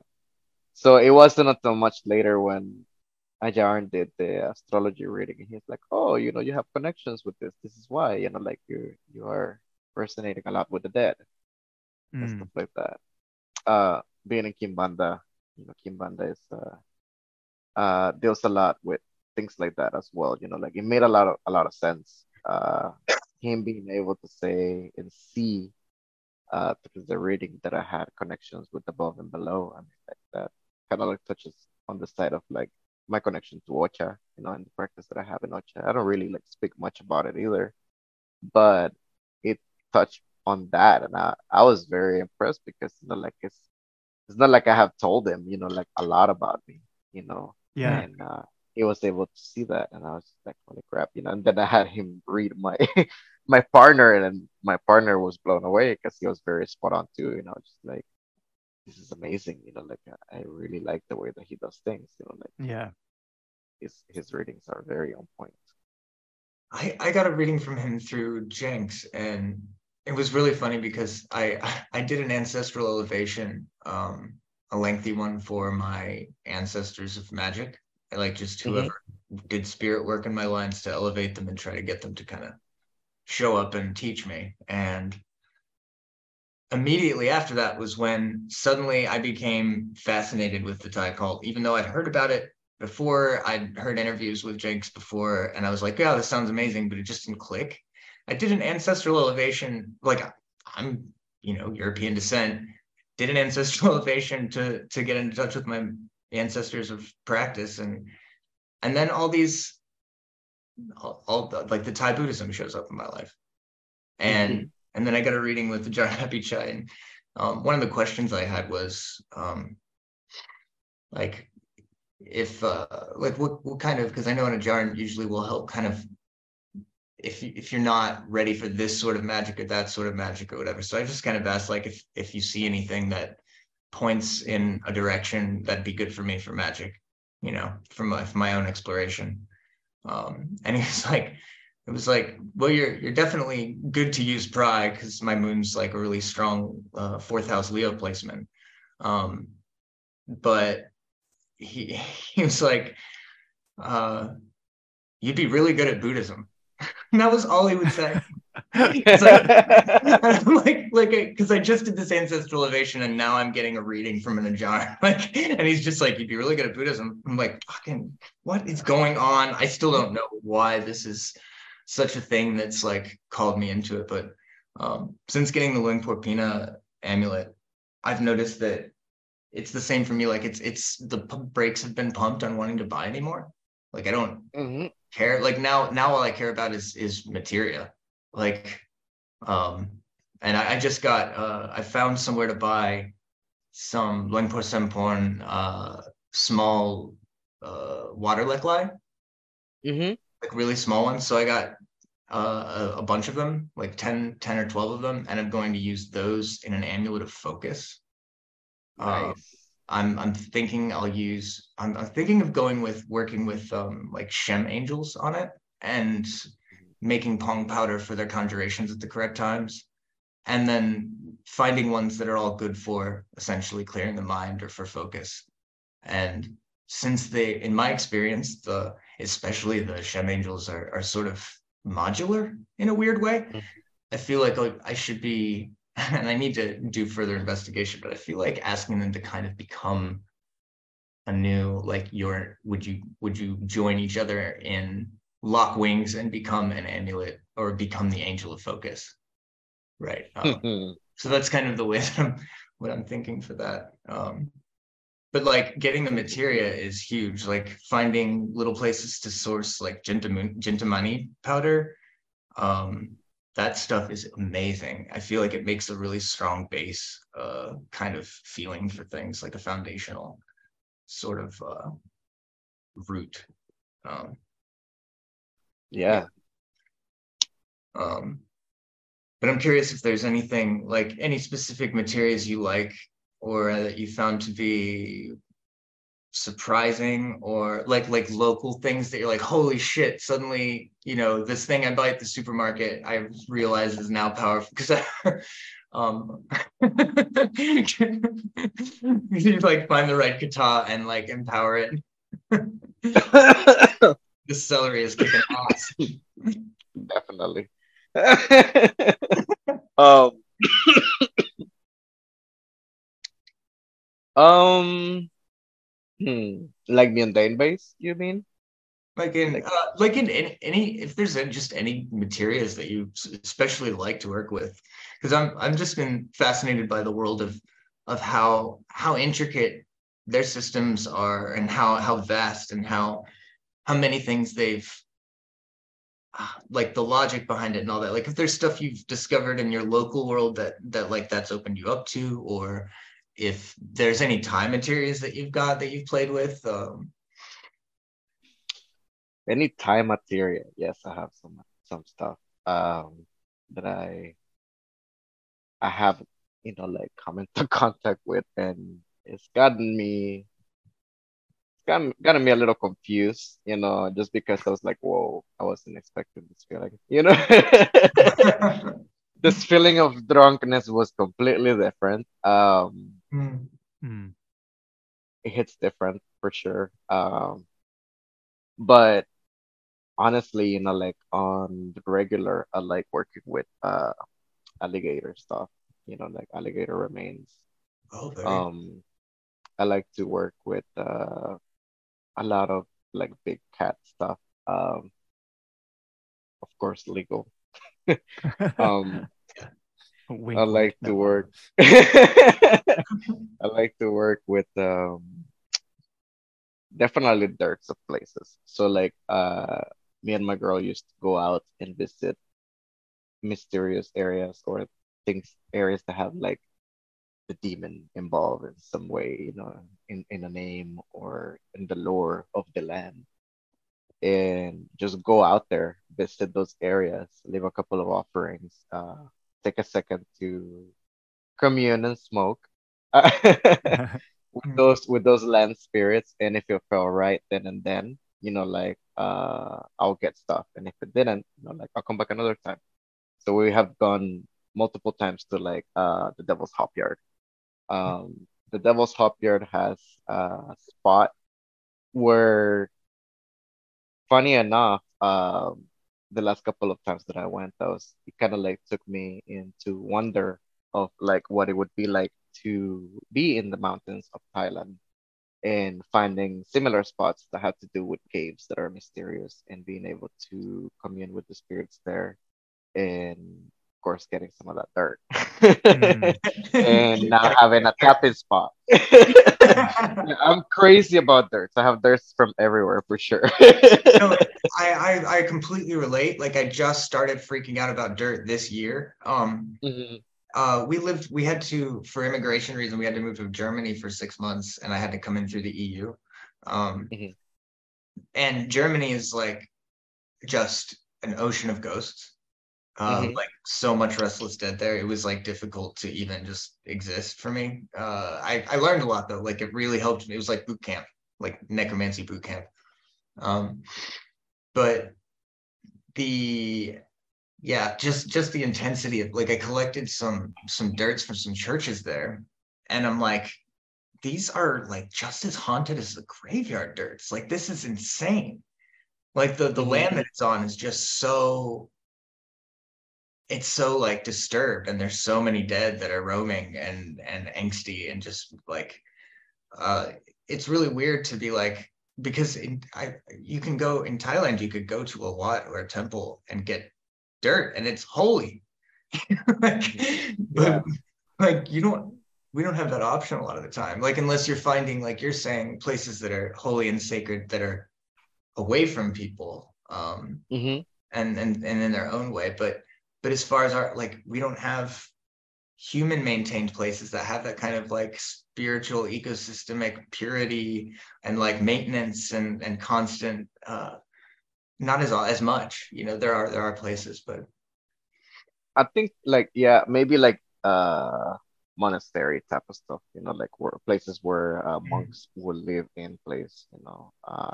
yeah. I am familiar with the place in somewhere in upstate New York, that has a place where it's kind of like that, and that's like the one that comes to mind of like if I ever needed like a holy place, dirt, that would be a place that I consider, going to, and it's obviously a couple of hours away, like the Yeah. sacrifice of going over there is there. But I think that being able to recognize places in your local land which could inspire you and make your mind wander so that you could let it wander through the not just the imagination, but like I guess that side crosses over to the visual side of you know uh, the spirit world, and let it pierce through to the other side of what you're trying to tap into. Like I think that the heart is the main thing that leads that journey. Um, so if you go to your local land, like a local stream, and you find a small cave, you might not fit in it physically, but like is it enough to make you like stare into it and let your mind wander, like wow, if I was small enough, would this make me feel like if I was in a cave in Thailand, Mm. or like in South America, or something like that. And if it makes it feel right and it inspires that, then collect that. Like that is something that it has done something to you already. Like uh it's a stepping stone per se, it's a tool. So I think that yeah, getting these tools and items that are foreign to you, and being able to see where you are and connect, and being able to blend those two is I think that people need to look into, like and keep that in mind, just so that you can continue to benefit from these items, and they're not just necessarily like laying around, but like also make you wondered and inspired into looking for more, because the point of this is to learning, to keep evolving, to keep getting these tools to help you evolve and progress in acquiring the things that you need to get, your goals in mind. I think that's incredible advice, especially the emphasis on and having it be an exploration of the heart and an expression and it is an art, right? Like you and the land and your spirits are all working together to express like Exactly. whatever it is that needs to be expressed. Um, yeah, I love that. I used to go caving when I lived in the States. I would go caving in Kentucky because there's enormous amount of caves, throughout the Mammoth Cave systems. And it was before I knew there was high strangeness and hotspots down there. Hmm. And like, um, yeah, I have a few things that like came back with me in pockets of my overalls and stuff like that. That just like volunteer pieces of like stalactite and stuff that chipped off. And that stuff is definitely going in some kind of work at some point. But it's like these precious items that like one of them is a tree that actually fell through a sinkhole and died under in the cave, and I have a branch of it, and this was before I had any idea that would be incredibly potent. And I like busted it out not that long ago for the first time. I was like, oh, I still have that. And I held it for a second, and it was just like the depth that I was able to feel, and it was just so profound. And like you were saying with dirts, this thing that I figured out, like when I realized how much beauty and information is in a handful of dirt, when I started to have a little collection and get a little high, get in the zone, and like hold one by one and just let it sort of unfold like a hologram, and Yeah. I was able to see like the spiritual health of like the three worlds, like high, mid, and low, sort of like what the dead were up to and the health of that area. And then like the middle sort of it was like these frequency spectrum that I was able to see. And so I could Hmm. like better target which part needed elevated. Um, and I just was so astonished, like, this is a handful of dirt.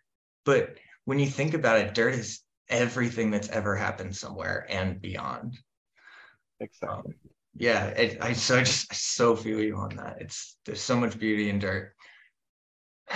Yeah. I mean, like we all become part of it when we die.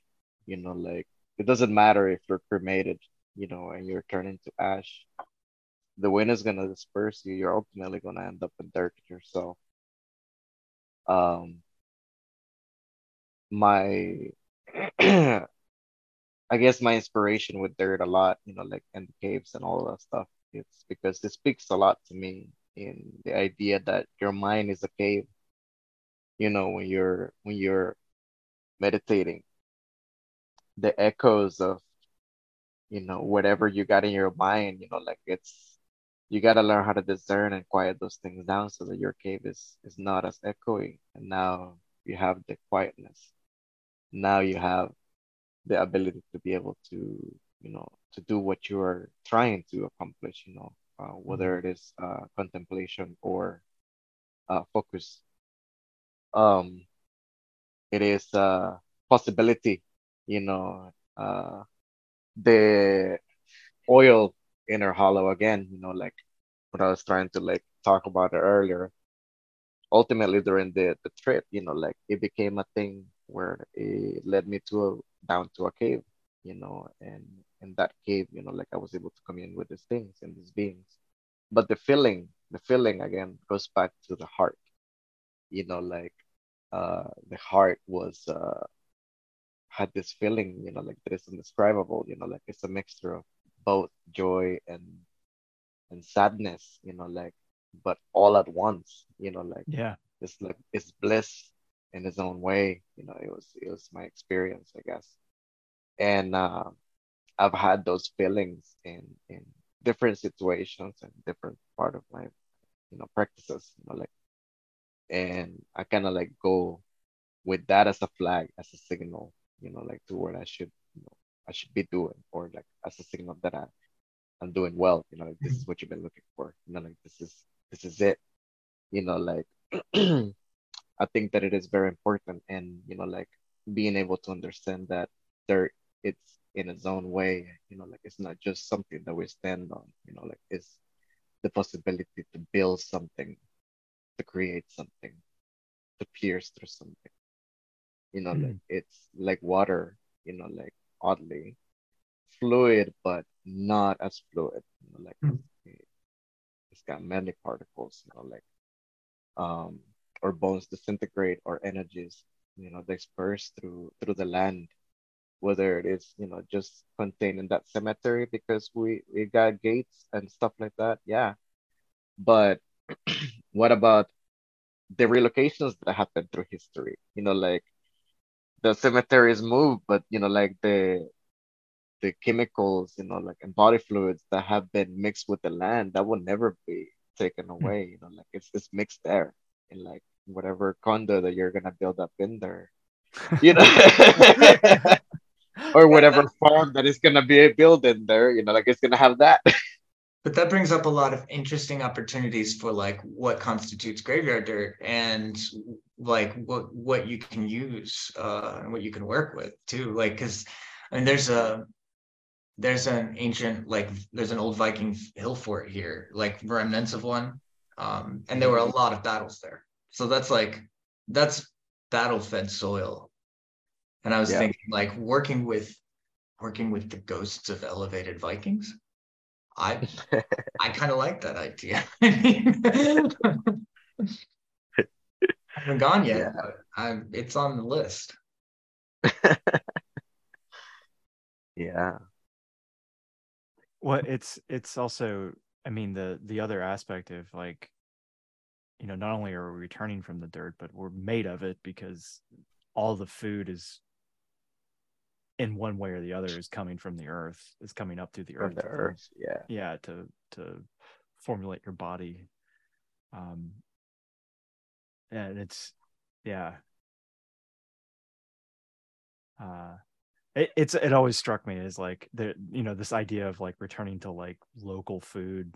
It makes sense because like in ancient times you were built from that land, and I imagine that like exactly. if you're eating from the land that you're living on more, that you might be able to even connect with that landscape and the spirits there much deeper. Exactly. Like that would be a way of giving to the land. You're supporting the farmers, yes, but you're also, like feeding off of it. Like you're feeding off of the area that you're living Yeah. in. So the importance of, like giving offerings to the land spirits is, like it's a stress. And I'm not saying like you should go out, like and do it every day and stuff like that. No, like do it from the heart. When you feel that you need to do it, because you're gonna at one point do magic. Like you want to be in good standing point with your local spirits. Mm. You go out to visit any trails, any forests and stuff like that. Be mindful. You don't want to visit, like someone's house, empty-handed. Same Mm. thing with the land spirits. You don't want to visit over there, at least bring some water, you don't have to be crazy, like but show respect, and those spirits are going to be aware that you're not just using, you know, you're actually, minding them. Mm. Yeah, yeah, and They're an especially ally. in the West, you really stand out if you're being respectful. Like you're noticed more easily because less people are respectful. Hmm. Yeah. Yeah, I've gone to local parks. There's supposed to be forests, and I try to take the dog for a walk, and there's enough broken bottles to make me say, nope, let's go back. Like, and or like try to spend, like now spending time picking up broken glass, like, but it's so much of it, like it's people are so easy to disrupt area rather than help it. Hmm. So being mindful of it, like as a practitioner, like as a sorcerer, conjurer, whatever you want to call yourself, like should be something to keep in mind. It's good merit too. And good merit.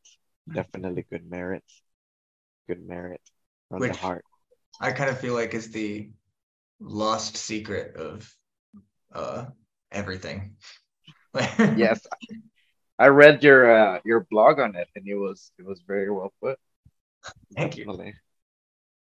Yeah, I've been experimenting with sort of like merit feedback loops and how to like incorporate merit offering into the moment of enchantment and like saying a rosary for the dead and Hmm. for the loneliest soul, and every 10 offering to a different set of spirits that I work with. Like, Hmm. so you do one decade, like do one decade and then offer that to my ancestors of blood, and then Hmm. another one and my ancestors of practice, and then another one for my Buddha altar, and then another one for the Pry altar, and then another one for the Christian spirits. And then the whole room is humming, and then Hmm. asking for help and working. Yeah. And it's Yeah. like it's like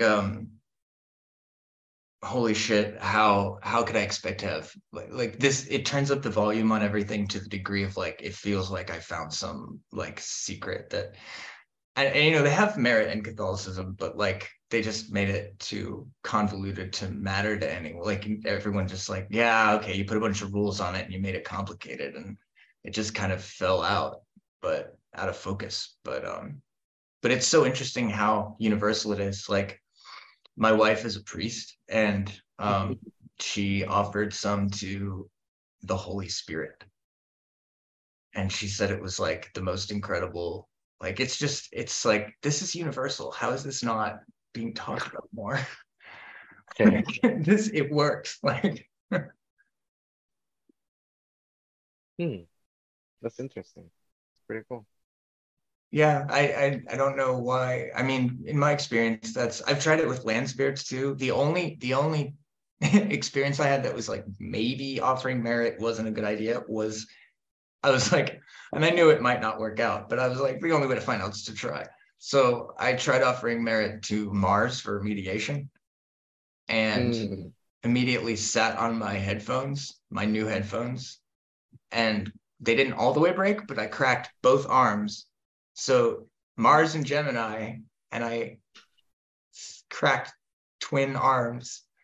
Uh, it was a little on the nose. So I don't think offering to, I think Mars was like, you're being nice to me. Fuck you.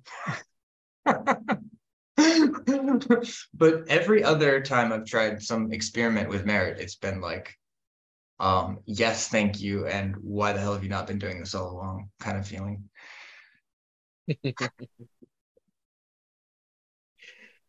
That's interesting. Um, yeah, I'm definitely the land spirits. I think that is a little bit tricky, especially when it comes to like some goblins. Mm.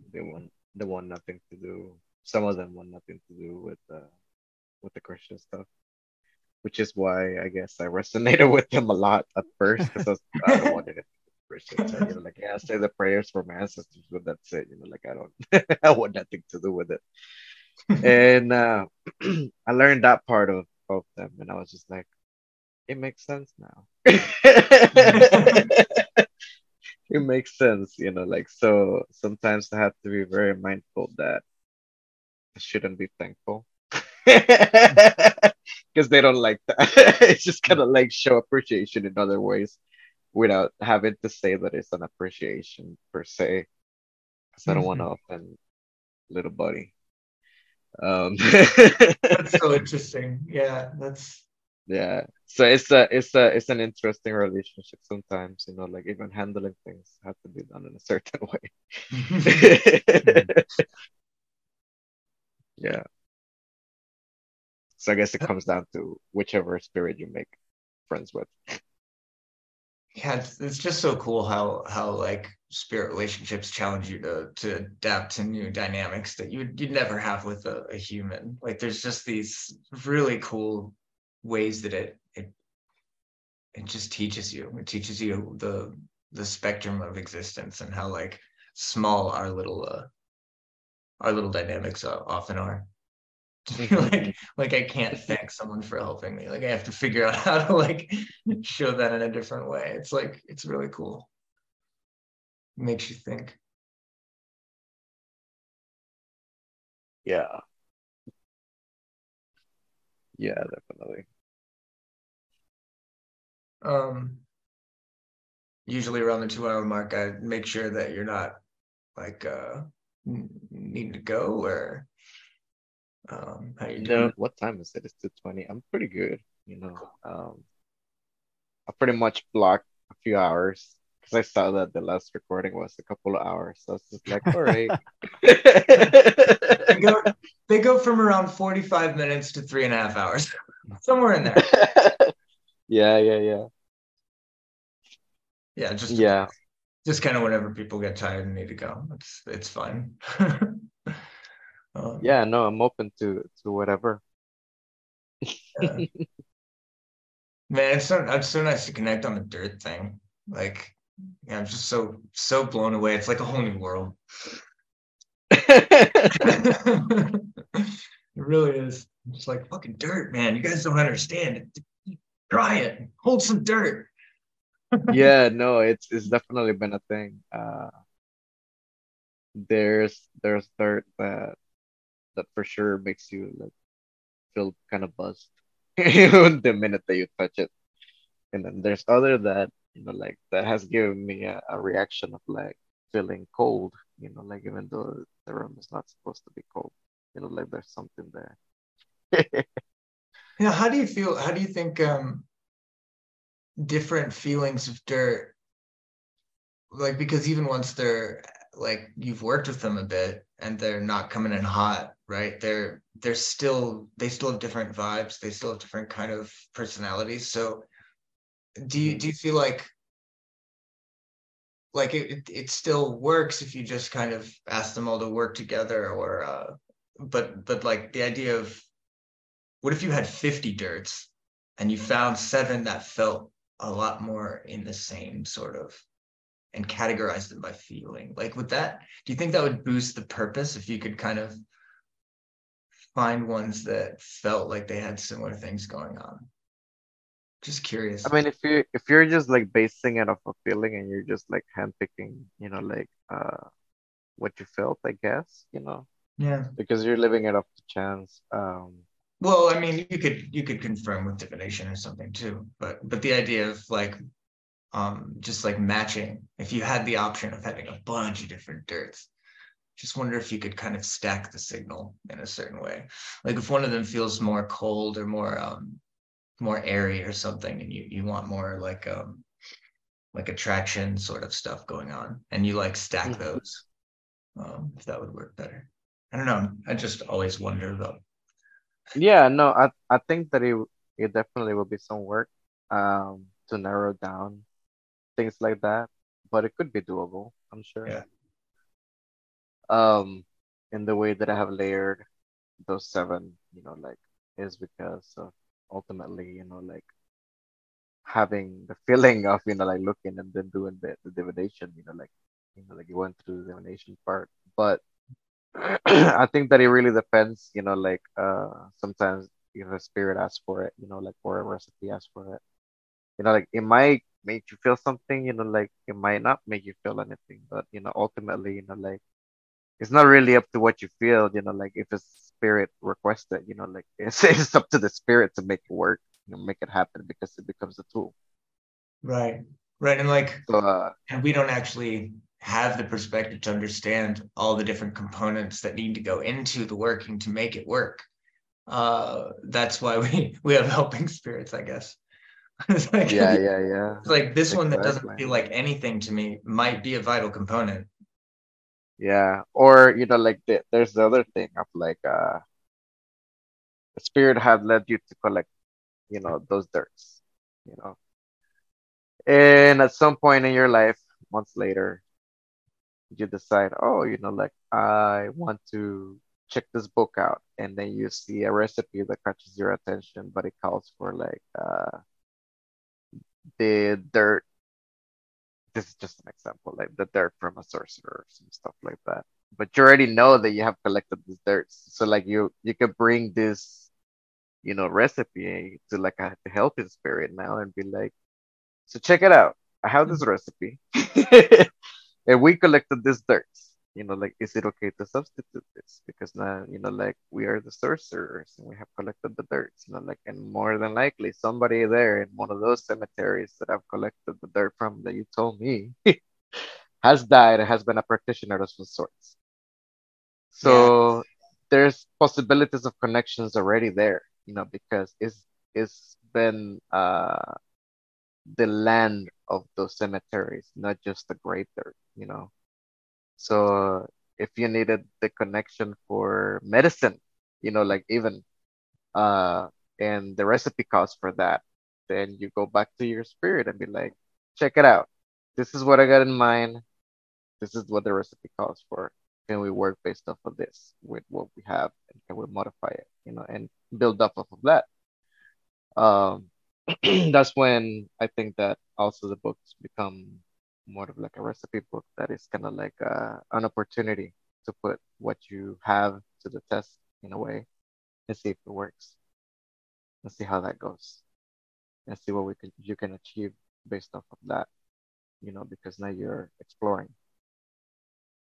I think this is like the perfect approach, to be honest. Like I think that's excellent advice for everyone. Because that is what it's about, and it's about like where are you right now? What are you in relation to right now? Like what's the food that you're eating, and where's the places nearby that are enchanted and haunted, and who's calling to you, and where's your heart pulling you to explore? Because Mhm. that isn't just you. That's a two-way street, and that's often an invitation to go connect to Yeah. who's out there. Yeah. Oh Yeah, I yeah. love that. And I like the distinction, following the flow of things, and pieces come to you because the work wants to be done, and you aren't like the center of it, essentially. Yeah. I think that if definitely if a spirit is kind of pushing you to collect things, then you are definitely going through the work of narrowing down through divination or meditation and divination, like in confirmation. But what you're getting is something that you should pursue, then yeah, get it, like experiment with it, and if later on, like you have the the idea of wanting to explore recipes, like and see if these things are, like these tools are already available because, like this spirit push you to get them, like why not try to put them to the test, because that's when the perfect opportunity, like not just to confirm that what you got going on is workable, but also that what you have received, the messages that you have received, and the things that you have created or collected, like that you can put them to work when you need them, like this has been tested now because you needed something. Even if you didn't needed something, like at least to try to uh, validate the point that you have something that is been led by a spirit. Like I've been like encountered with a lot of questions like that like years back, like, well, how do you know it works? It's like, well, because because I've gotten things, like because of them, like for me, like confirmation is, like being in the United States, like was working in a deal with the spirit, like, and ultimately, like thing happened so fast that I was like, holy crap, like you definitely came through with things, like in a manner that was very surprising, like, and I fulfilled my end of the deal recently,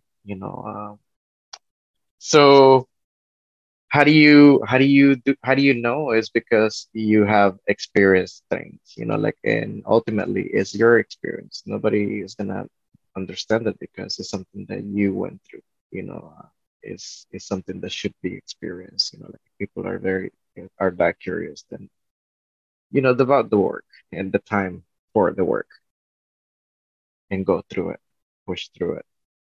It's There's boring, there's also but is it there's also so much work involved to like get to the point where exactly? you even believe like your own experience, because people have a really hard time with that. We have a materialist like uh framework that essentially challenges anything you can't prove on paper, and I think it installs, like, we're installed with a little voice in our minds a lot of the time that kind of picks apart and doubts these things, and to be able to trust your own experience and be like, no, that was real, it worked. Yeah, um there's a lot of work that goes into that, like a lot of personal yeah. Yeah, it's kind of like having a dialogue for sure, with yourself and sometimes another part of yourself. So it becomes more than two. development.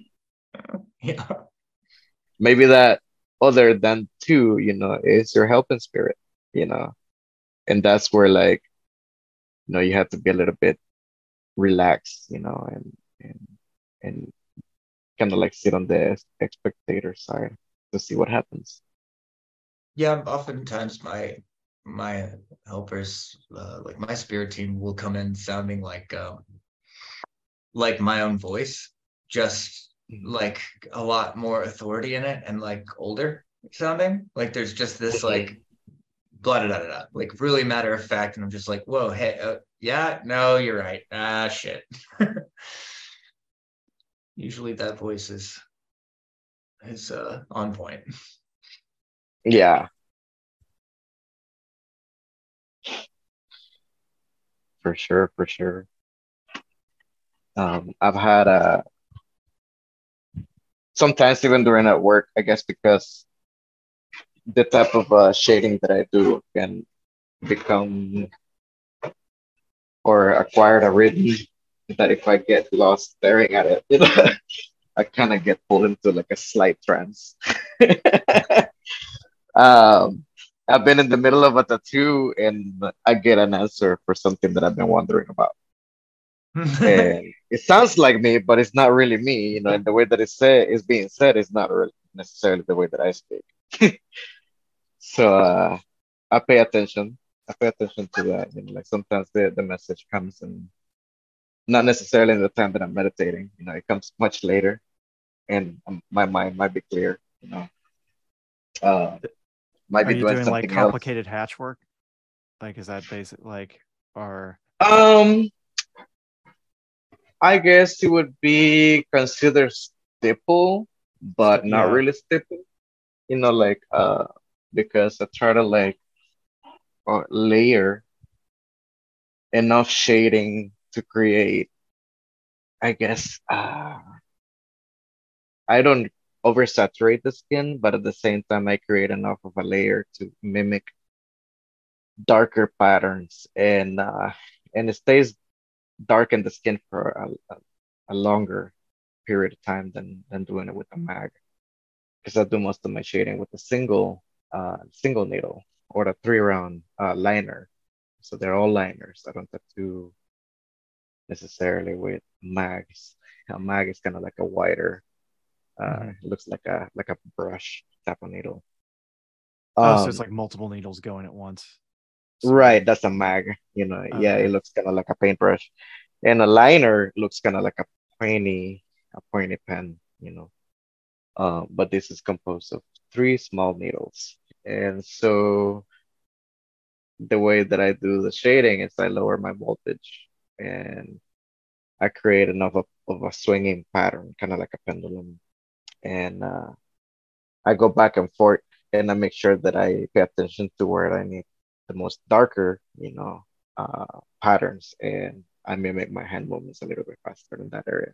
Hmm. So sometimes I get pulled in when I'm doing that because I'm just like I have my skin pulled tight, my hand is just in motion, and I'm not really thinking of anything, and then this voice comes in and starts telling me things that I was questioning, about, and it's kind of like an advice, and I was just kind of like, okay, I guess I'll go with that then, like, and it stopped after that, but it was weird because I felt, of course, slightly drunk, like, and I was just like, oh, this is, of course, spirit communicating, and I try Yeah. not to get too sucked into it because I'm, of course, working and, dealing with the client too. Yeah, it's amazing how much like doing artwork or any sort of like skilled craft, like there's so many opportunities for like trance and meditation, because so like a lot of it is, there's an aspect to all of it that you have to be someone in that state to make Hmm. things. Um, yeah. Yeah, it's weird. It's almost like uh, your headspace is there, but not really there. Yeah. Your brain switches a little bit, and then something else can come in and put images in your head Yeah. or ideas in your head. Like, because that's most of my paintings have kind of like come through like that. Like I've been either sketching, not with something in mind. Like sometimes have there was a live at one point that I did when I just kind of like started this the same way that I began any other painting. Like it's just one line.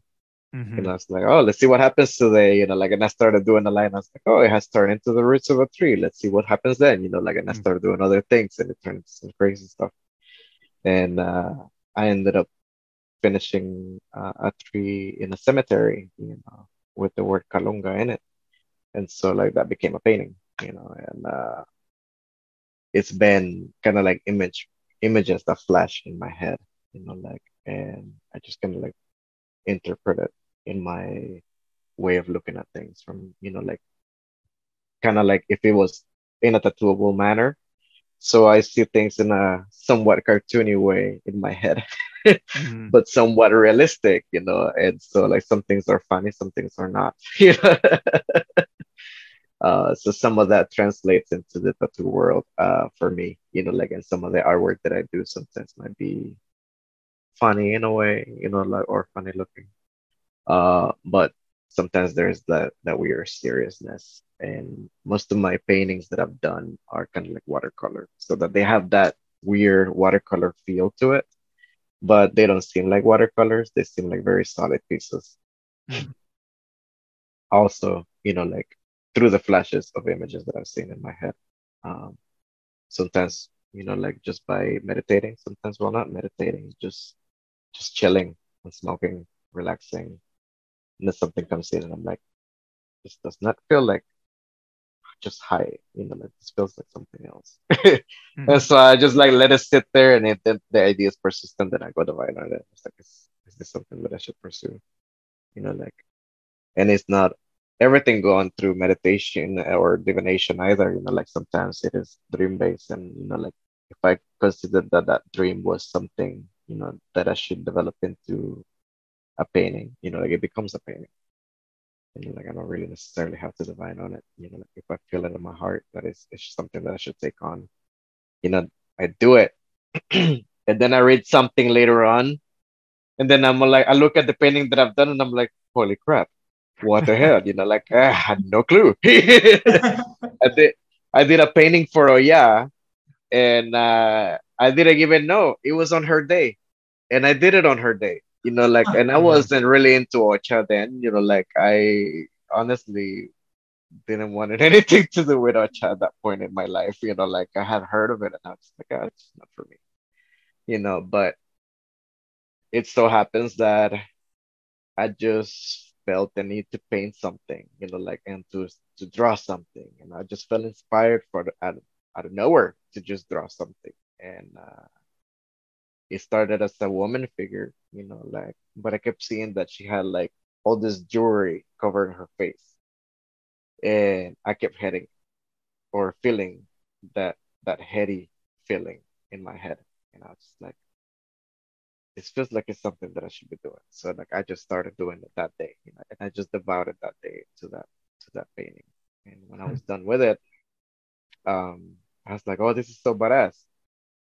I don't know what to put in the background. And I had this feeling of lightning and stuff like that. And so I was just like, maybe I should start looking what this really reflects into, what it is like, because the symbolism is very, like I just don't really know what it is, like. And I, like I saw that it kind of like looked like Oya. So I was like, oh, this is interesting. I guess it would be Oya. But I'm not really into the practice, so I'll just finish this, like, and I finished it. And I think the next day, um, I had read somewhere that it was the day before was the day of Oya. And I was like, holy fuck, I painted it and I did it on the day of Oya. It wasn't about it or like that, Yeah, That's amazing. crazy. Yeah, Crazy I stuff. was just talking to a friend about that, like how you're doing it right when you accidentally hit the right planetary timing and the right planetary hour without even thinking that you like look back and you're like, oh yeah, I did that. Exactly. I don't plan things, like sometimes I like, oh, I gotta do this thing for this client, or like, oh, I gotta do this thing and finish this powder. And I wait for the day which is to be finished. And I feel on what I feel, should be the time. And I get my errands done or whatever. And then I go and begin the ritual time, and finish that part. And once I'm done, I go and relax. And and then I look at the clock, and I see the planetary hours, and I was just like, oh, that was actually a good hour for that. I was like, holy crap, like goes with it, like it wasn't really planned. Because great, something told me to go and do it at that time, like, and that's what I mean. Sometimes you gotta pay attention to that feeling, that internal feeling, the gut and the feeling, the gut, you know. Yeah, I've definitely had that happen multiple times where it's like, oh, maybe I should do this now. And then I look at the hour and I'm like, oh yeah, okay, that tracks. This or it's about to be the perfect time in like 5 minutes. So okay. Yeah. Yeah, Yeah. that's kind of how it ended up with the angel oil. Like I was like, I it just occurred to me like halfway through doing like the final enchant, I was like, this is gonna end on the day of the Annunciation. What the fuck? Like it's ending on the day when the angel came in, like when Gabriel came. It's a little odd. Um, it was good though. I've also had conversely like the wake up. It's 4 a.m. and if you don't do yesterday's novena before the sun comes up, you fucked it up. Like, and like, oh shit, thank you. You're right. Yeah. Those things are a lot of work, novenas and stuff. Well, you can kind of do them however you want. I typically will just do like a little like 30-minute session a day for 7 to 9 days. I don't do like all damn day long. Oh I man, will my if I ever grandfather need to, was, but yeah. I think my sort of casual intuitive nature of working has landed me with a spirit team that's incredibly forgiving and picks up a lot of slack and helps guide me like corrals my spastic mind in the right moments. And I'm like, oh, okay, suddenly I'm very focused. And I was planning on doing this working soon. Like, now's the time. Like, I can just put two and two together that, like, someone's kind of helping me feel in the mood for this right now. Hmm. And, like, jump on it. But it's the same. Like, they have to be forgiving because I'm gonna forget shit. Like, I'll do my best for you. I'm sorry if that's not up to par, but we'll get there. Yeah.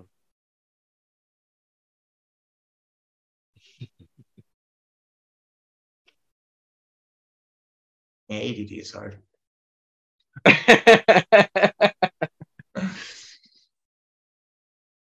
No, definitely, like you have to accommodate, on, like your everyday, like you constantly have things that you do, and like you have to find the time or make it or work it through the day at some point, like in a matter that is helpful.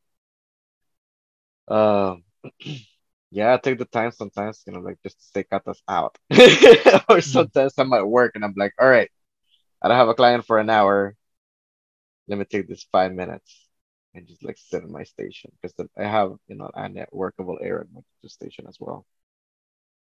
To where like if I don't have the time to do certain things, here, I go and do it over there if I have the time for it. Um, so certain katas sometimes are set over there too, in my workstation. Mm. But yeah, like I try to be flexible. I try to like show that I'm not, forgetful. You know, I do have a lot of things that happen being a tattoo artist, like some designs that required a lot more attention than others. Some clients are very, very picky. So I Fair had to like figure it out, like which way is gonna work best, like because I'm trying to offer something that is, you know, part of what the client wants and part of like what is gonna be workable, you know. Kurt is a freelance artist, so he definitely knows. Yeah. Freelance illustrator. Oh man. Yeah, that's what always scared me about tattooing is because you're working on people's skin and like there's a certain it's permanent, Hmm. but B, having dealt with clients just doing like illustration work in general, like I can't imagine someone like I guess there's a benefit of like sometimes it's at a place they're not going to be able to see anyway, so it's like yeah, that's great. But uh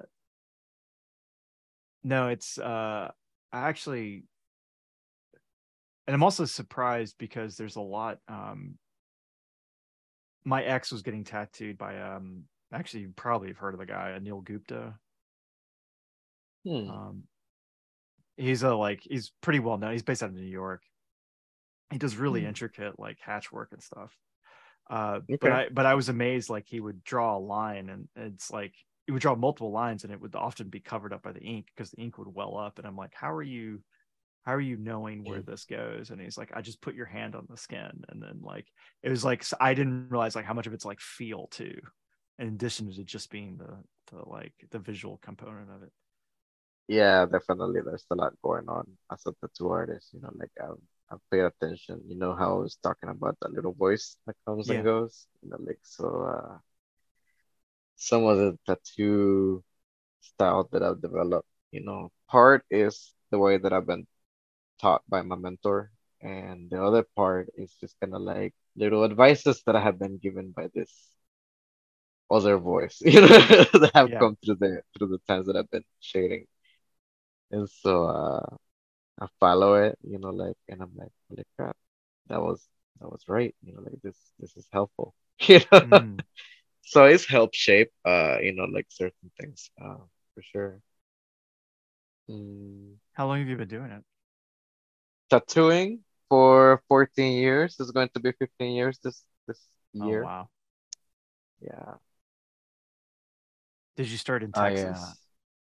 Yes, I started in Texas. Um, I started when I was 18, and it was definitely an adventure. The tattoo world has changed from the time that I started in many ways. Um, Back then, I think Miami Ink was the main the main show that was airing, and I was in high school at the age of 17 when I was approached by one of my friends, and he had seen me sketching, and he was like, "Oh my God, I didn't know you sketch." Like, you're so good. Can I see the rest of your sketchbook? And I was just like, yeah, man. Like, so he was looking at it, and he's like, oh man, have you ever seen Miami Ink? And I was like, nah, I don't watch TV, And I said that because, like, I was actually in trouble all the time. So I was grounded most of my teenage. And it wasn't like that I was a terrible kid. It was just like me and my stepdad never saw each other eye to eye. And so since, like, we disagreed in a lot of things and I never really followed his commands, he will have me grounded most of the time. And so I wouldn't have to explain that to this new friend. I was just like, oh no, man, I just don't watch TV and shit like that. And, and he's like, man, when you have a chance, you should check it out. Like, it's on the TLC, and I'm sure that you're gonna be interested. Why is it that you're not interested into tattoos? And I was like, I just come from a country that most of the tattoo that I've seen, like, is like, it's not good, and Hmm. it's related to the bad side of town, stuff like that. So I didn't want it to be associated with that, and so, like, I never saw it as an art form at all. And I came to America, and of course, like, North America, and of course, I was like so invested into sketching and trying to paint and stuff like that, and doing my own thing, that even if I saw a tattoo, like, it wouldn't register that it was a tattoo, like, I just never really cared. And so this kid puts it in my head, and it so happens that the Thanksgiving coming up after he told me that, like, I was hanging out with my stepdad's father, and he was flipping through channels, like, and he was asking me about school and stuff like that. And as I was telling him, like, he stops flipping the channels right on the TLC. Miami Ink is playing, and he stops and he's like, "I'll be damned. That's a good tattoo." And I look at the TV, and I was just like, "What?" And James, the one of the main guys in the show, is wiping this dragon, and it's not registering in my head that that's someone's back. Hmm. Like, it was just shining, and I was just like, "Oh man, that's sick." Like, that's awesome. It's a Japanese dragon, like, that dude is wiping away. Why the hell is he wiping it? And so the guy gets up, and it put it together, and I was like, "Oh man, that is someone's back. What? You can do that on skin?" I was like, "Holy crap. I want to get a tattoo." I want to get a tattoo of my own. And so, like, I went back to school with this brand new idea, of the tattoo world. And I went and looked at my buddy, and I was like, "Bro, you're not gonna believe what I watched over the weekend." He's like, "What you see?" And I was just like, "Miami." He's like, and I was like, "Dude, I want to get a tattoo, and I want to learn how to tattoo." And so he was like, he put me into contact with a kid that was apprenticing at a local shop. And I told him, I was like, "I'm gonna turn 18. Just wait until I turn 18, and I'm gonna get it done by you." And around that time, I moved out from my parents' house, but I was still cool with my mom.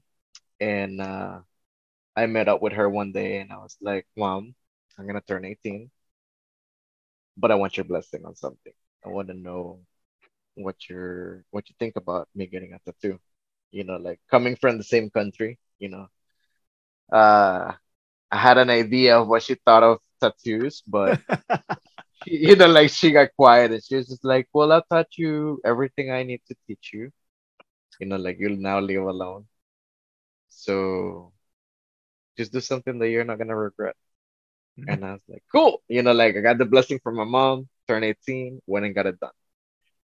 Wasn't even done with the first one, and I already wanted the second one. Like, I asked the guy that was tattooing me if he could, like, teach me. And he refused to it. He said no because I'm learning myself. I'm Yeah. experimenting on you, and I was like, thanks.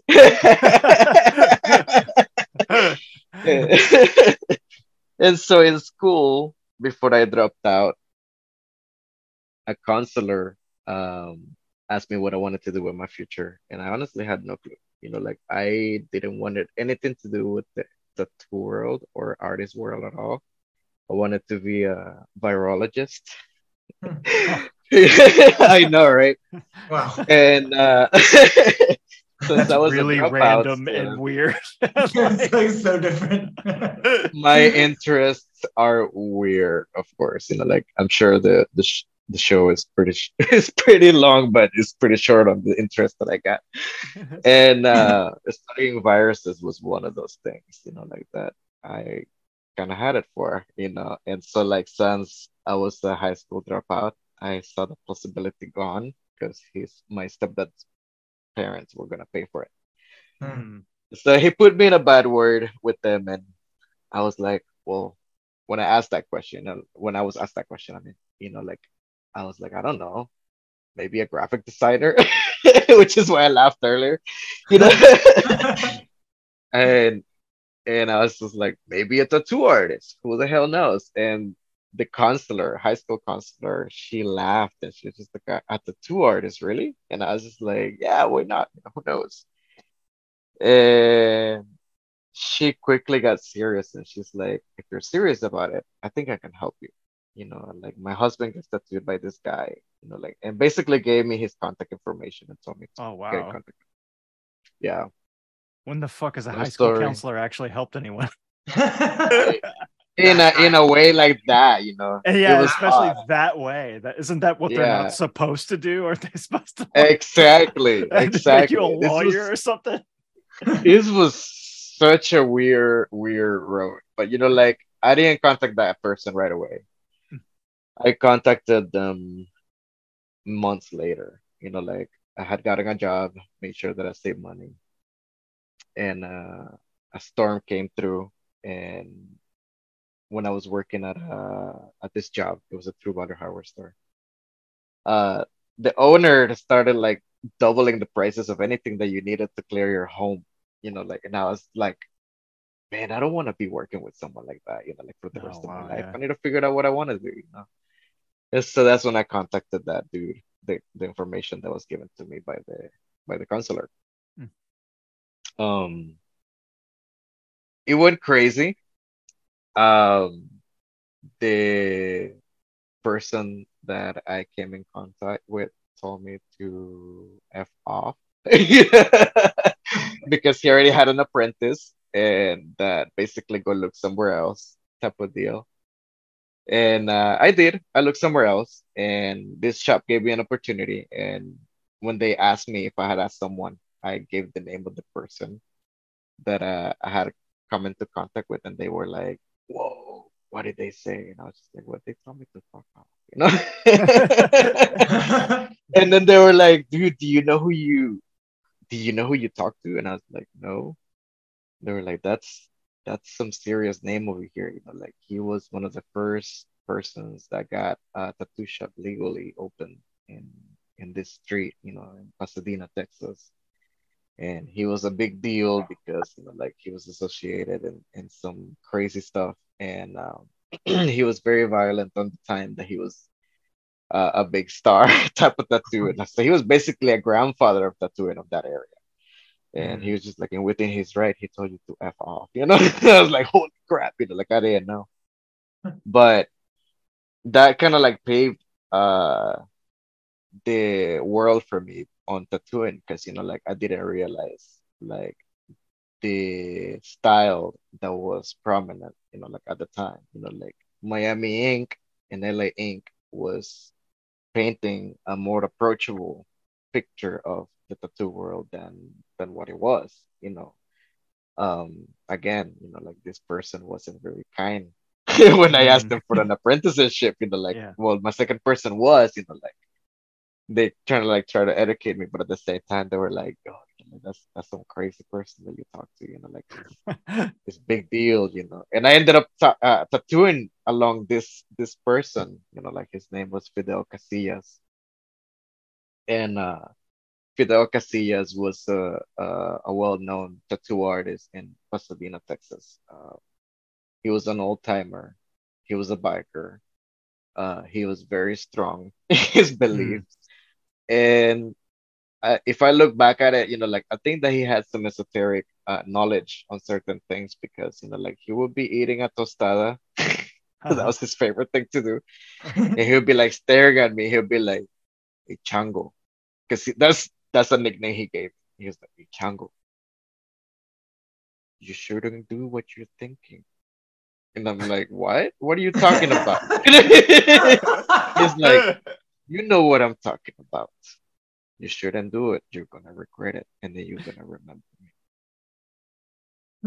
And I ended up doing what he told me not to do, and I regret it. And I never got the chance to tell him in person because he died while I moved up Oh, here. Oh, But he knows yeah. that he was right. yeah. That's so good. He was right. And yeah, it was very interesting. Like he told me some crazy stories, and like I ended up tattooing him. I was so nervous. I was very nervous because I was just like, oh man, he told me one day, he's like, "Hey, Chango, I need you to tattoo my hand." And I was like, oh man. I was like, get out of here, dude. Like you don't want no youngster tattooing you. He's like, no, I really like the way you do skulls. So I want a skull on my hand. And I was like, oh man. It's like, okay, I'll do a skull on you. And he's like, but I want a bullet hole in the forehead. And I was like, oh man, that's gonna be my skull if I mess up. So I was like, yeah, man, I'll do it. I'll do it. Like, and so I set up for him. I was very nervous at the time. I used to smoke cigarettes. I no longer smoke cigarettes at all. And I went and smoked two cigarettes back to back before going to tattoo him. And I was just like, hey, man, I started the first line. He's like, I got something to tell you. He's like, oh, yeah? And I was like, yeah, man, like, actually, I've been working with you and I met you in here, but I talked to you 3 years ago. Oh. He's like staring at me, like he's like really old. He's just like staring at me. He's like, what did I say? And I was like, you told me to F off. And he started laughing. He's like, yeah, that sounds like something I would say. And then he looks at me and he's just like, but look at you, Chango. You did good. You didn't let me stop that. And now you're Mm. here to do it. So you did good. Mm. He's like, but don't you do that thing.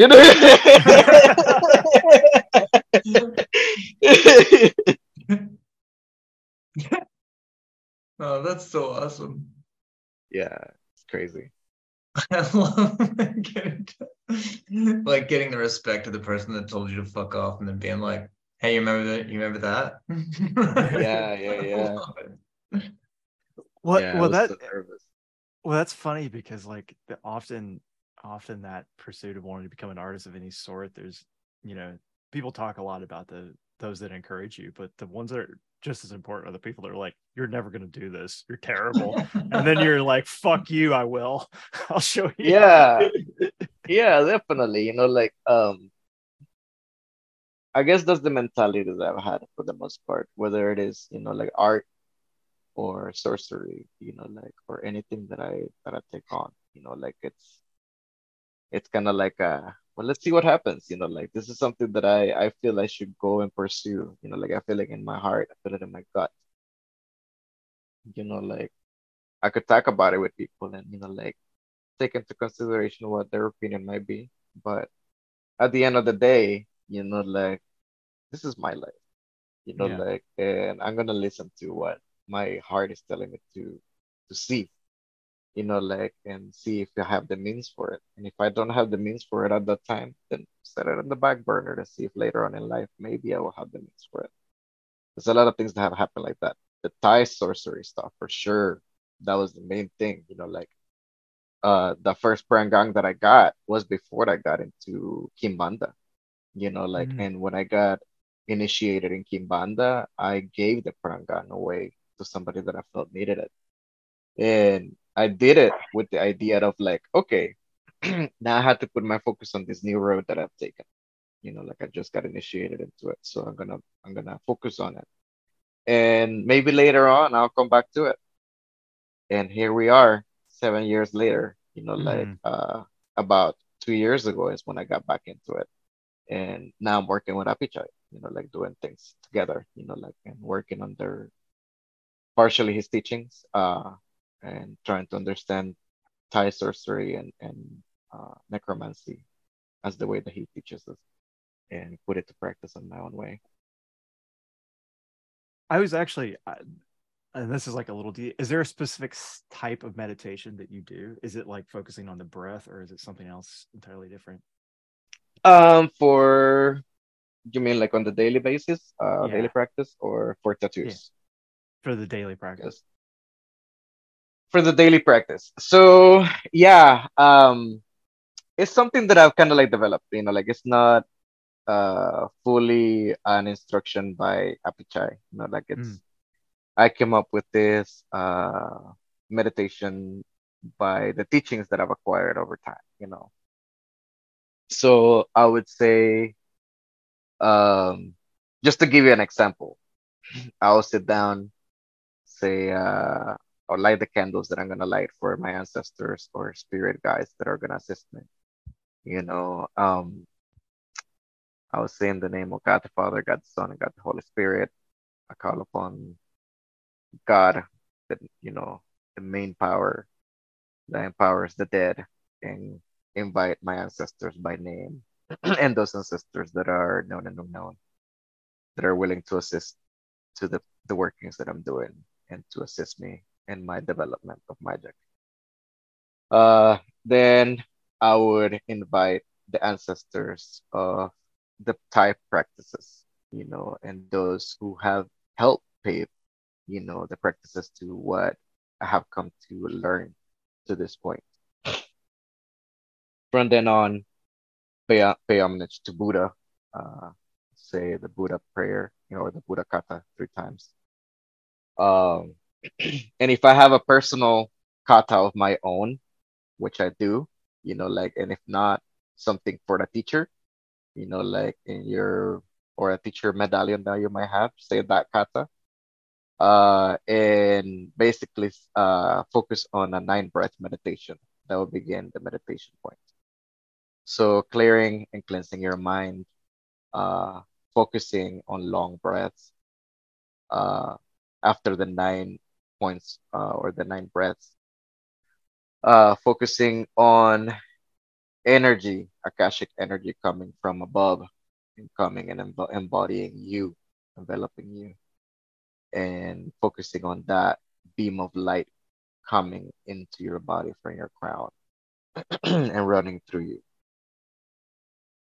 pass you all the way down to the earth, and then focusing on the energy coming from the center of the earth up, and focusing on like the center channels, whether that be your chakras or things that you might want to activate within your body, the elements, um, finding a balance of your own.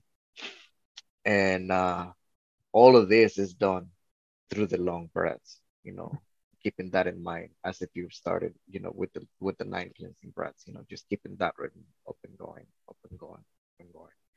I try to focus that to happen for at least 20 minutes. And that's a morning routine. Mm. Once the 20 minutes is gone, like, um I try to like focus on that energy buildup brought from above and below, similarly to Baphomet, Mm-hmm. and centering it within my body so that I'm ready for the day, so that I am calm, so that I don't blow up on people because I am a hothead.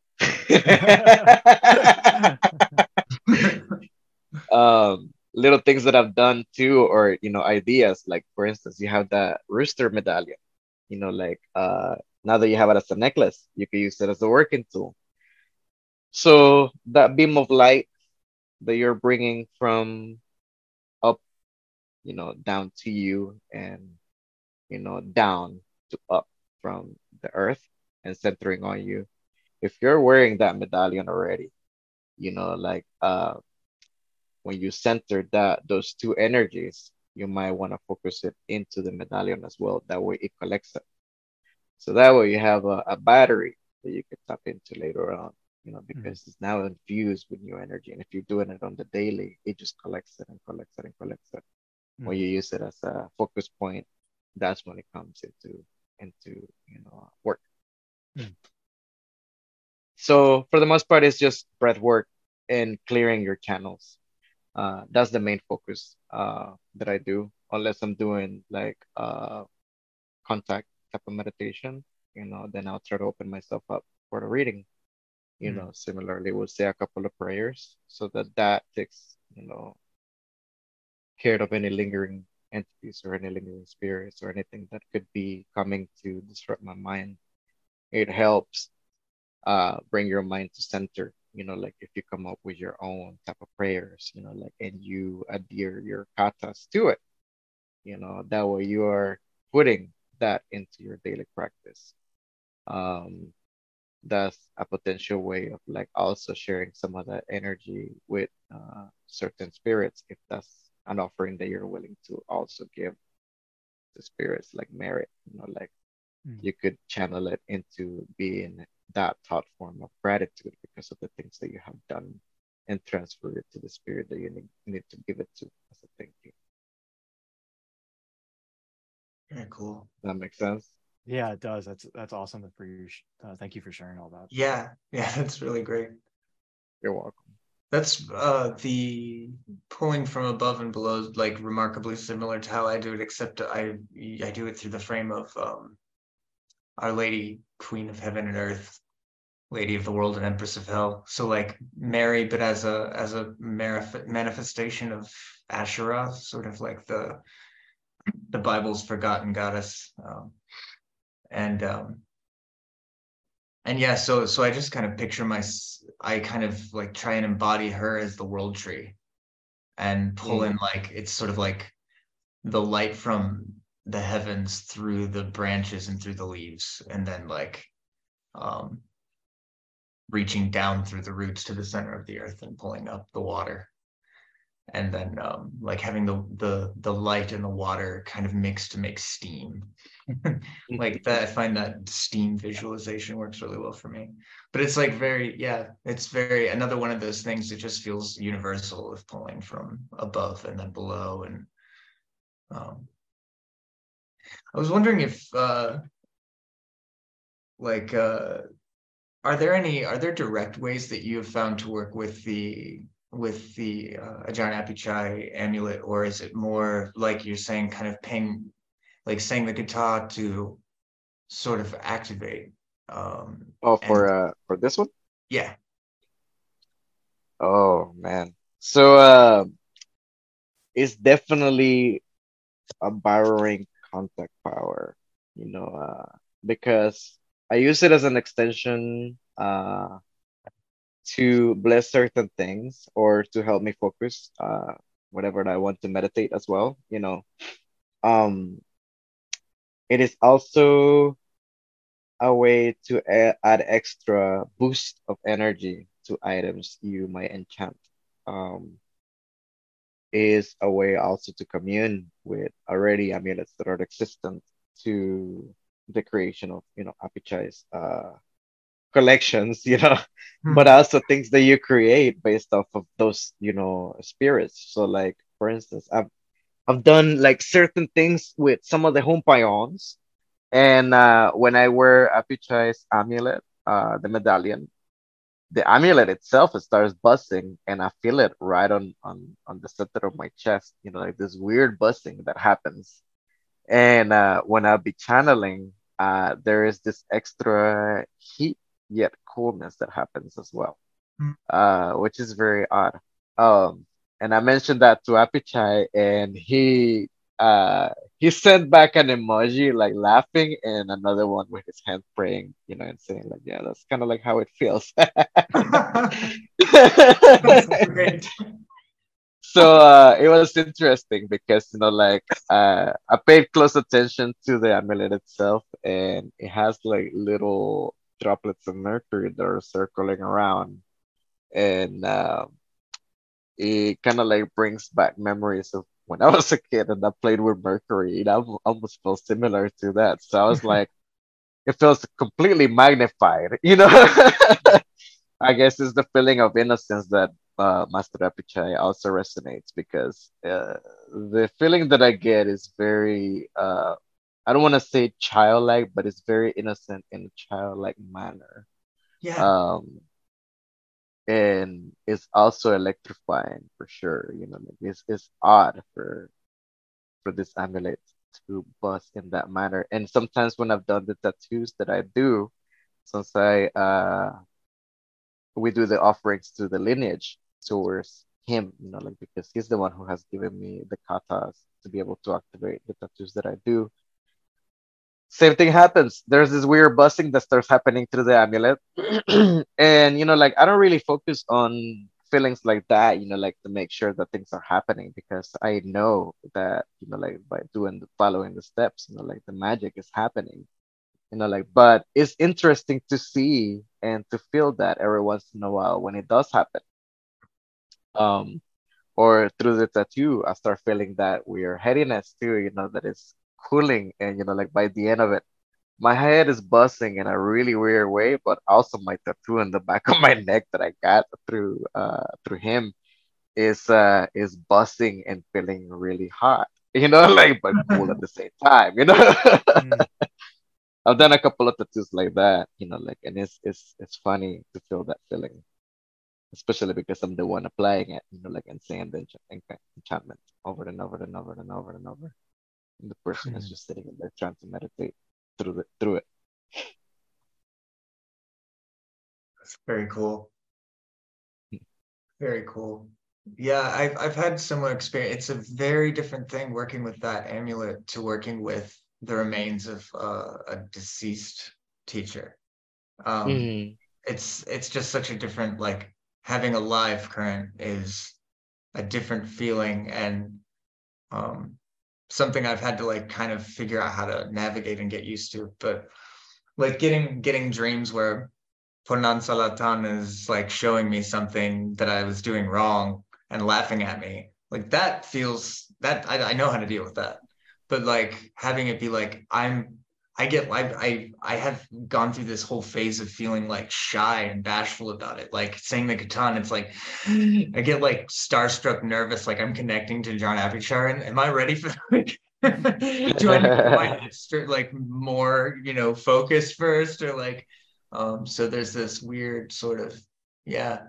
It's interesting when you're a magician, right? Because I don't really have normal celebrities. My celebrities are the people that I look up to in my craft. And like so there's yeah, it's a strange thing to be like, this is a living, like what is the right etiquette here? Like, are my like shitty thoughts gonna, or like if I have, disruptive thoughts in the middle of this ritual, like is that gonna be annoying? Like how trying to like kind of like framing like how does this work, It happens. It happens. Freaking annoying. Like I mean, like to crazy hit, like, stuff is that can gonna happen. like, does he have like a line to this hair that's in this amulet? Is it gonna be annoying to him? You know? I had posted a meme, like along the lines of that, of like, I have a problem. Every time I'm praying, I'm thinking of naughty stuff. And then sure enough, which I definitely laughed at it. It's just like, I feel identified through this. We all deal with similar things for sure, like I'm not I'm not, like a saint at all either. But also there is the mockery of spirits, like I had a spirit, be very funny, showing me naughty things when I asked for a sign that we're making a contact. And then so I went through meditation, like, and I was wiggled. And I was just like, that's not what I meant, like but I get it, that's a sign, like so there's that humor side, and it's definitely not an imagination, like that was something. Yeah. There's definitely the mockery of spirits. Yeah, I had to set some boundaries with one of my ghost amulets who was like very sexually aggressive when I first got her. Like, okay, I get it. Does any of you have any of the Baphomet amulets? No. No. No, I have the Kali one, which was made at the same time, and they're fairly.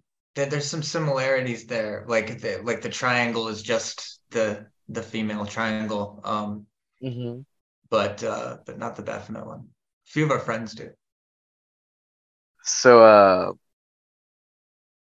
I had worked with Baphomet and I had given the the blood to it, and I want to say maybe shortly after a week later, give or take, I felt ill, and I ended up with COVID, and so like Mm. I halted all sorts of practice, and I was in bed for a while, and I was having some crazy fevers and stuff like that. But there was only one spirit that I kept engaging because I was just like, you gotta get me out of this one, Yeah. You definitely gotta get me out of this one. And um, towards the end of the time that I had it, because I had it all 14 days, I want to say on day 10 or day 9, either one of those, my fevers had already stopped, and I was just sleeping. And so my partner had falling asleep next to me.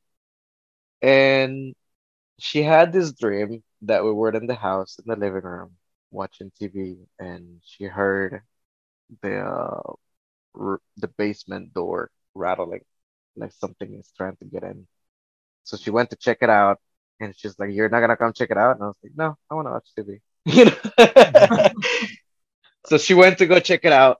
Long story made short, there was a woman down there with no limbs, all bloody, and like screaming for help. And she's like, "What the hell?"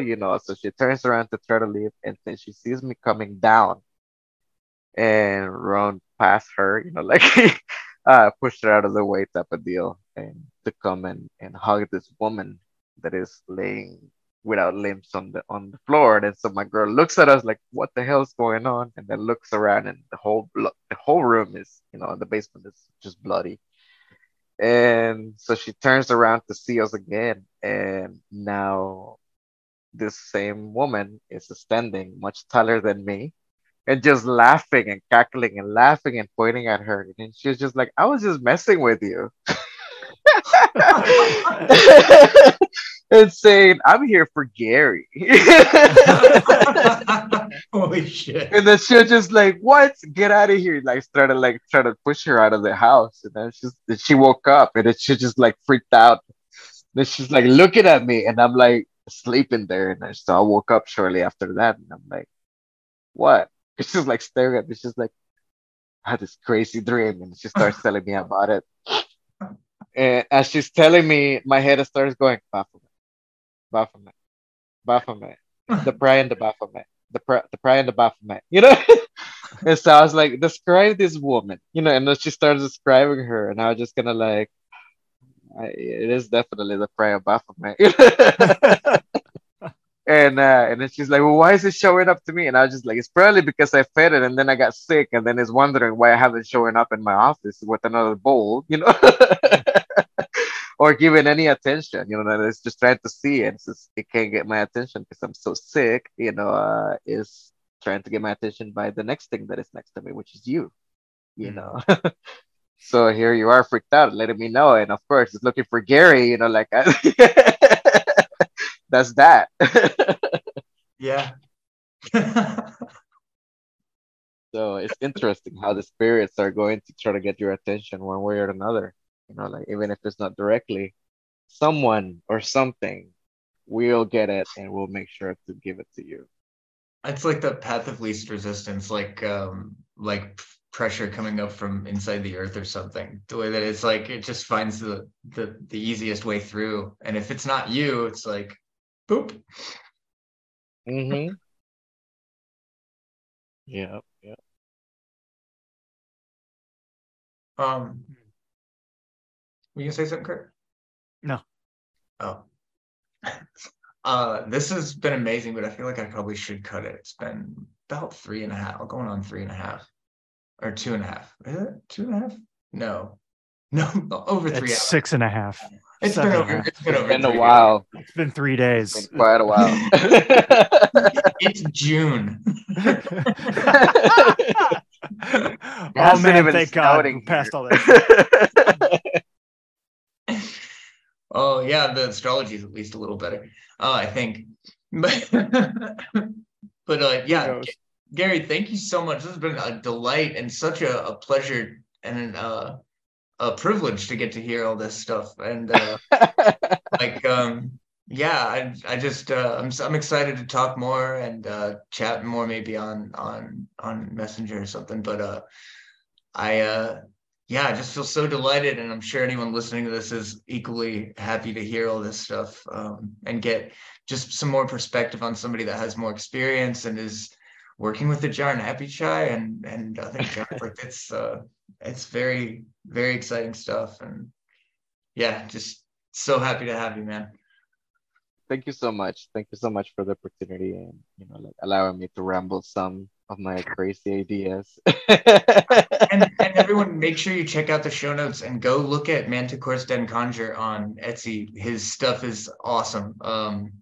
It's I'm really excited to pick up like a boatload when I have some cash. Like I'm just gonna get one big box signed with a bunch of shit. But yeah, I'll send you a Magos when I have a chance. That'd be amazing. Yeah, I would love that. Same to you, Kurt. Oh, okay. I'll take whatever. Maybe we can meet in Vermont and like go to I'm down. I'm definitely down going and seeing a couple of spaces, like that was an experience. Holy, like I had to take necklaces and everything, like when I was passing through certain spots, just because my head was busting like crazy. So like it's definitely an adventure.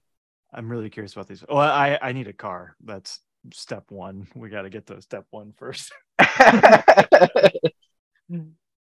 Maybe I'll make a stop this year. Like I'm definitely, it's a new year. I didn't get to go anywhere last year because I was so busy and in my own practices and going through certain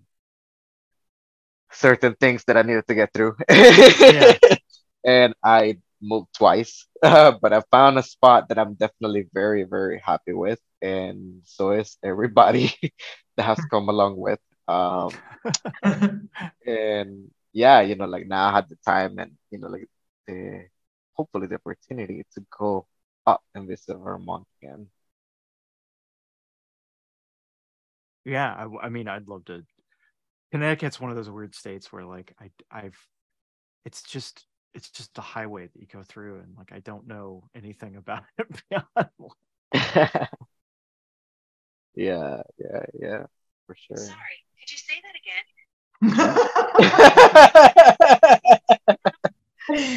I guess Connecticut wants you to explore, Kurt. There you go. I think it's too used to getting shit on, so it got upset. But yeah, thank you again, guys, and I'm definitely happy to come along with the show again. Awesome. Oh, yeah, for sure. We would love to have you back too. All right.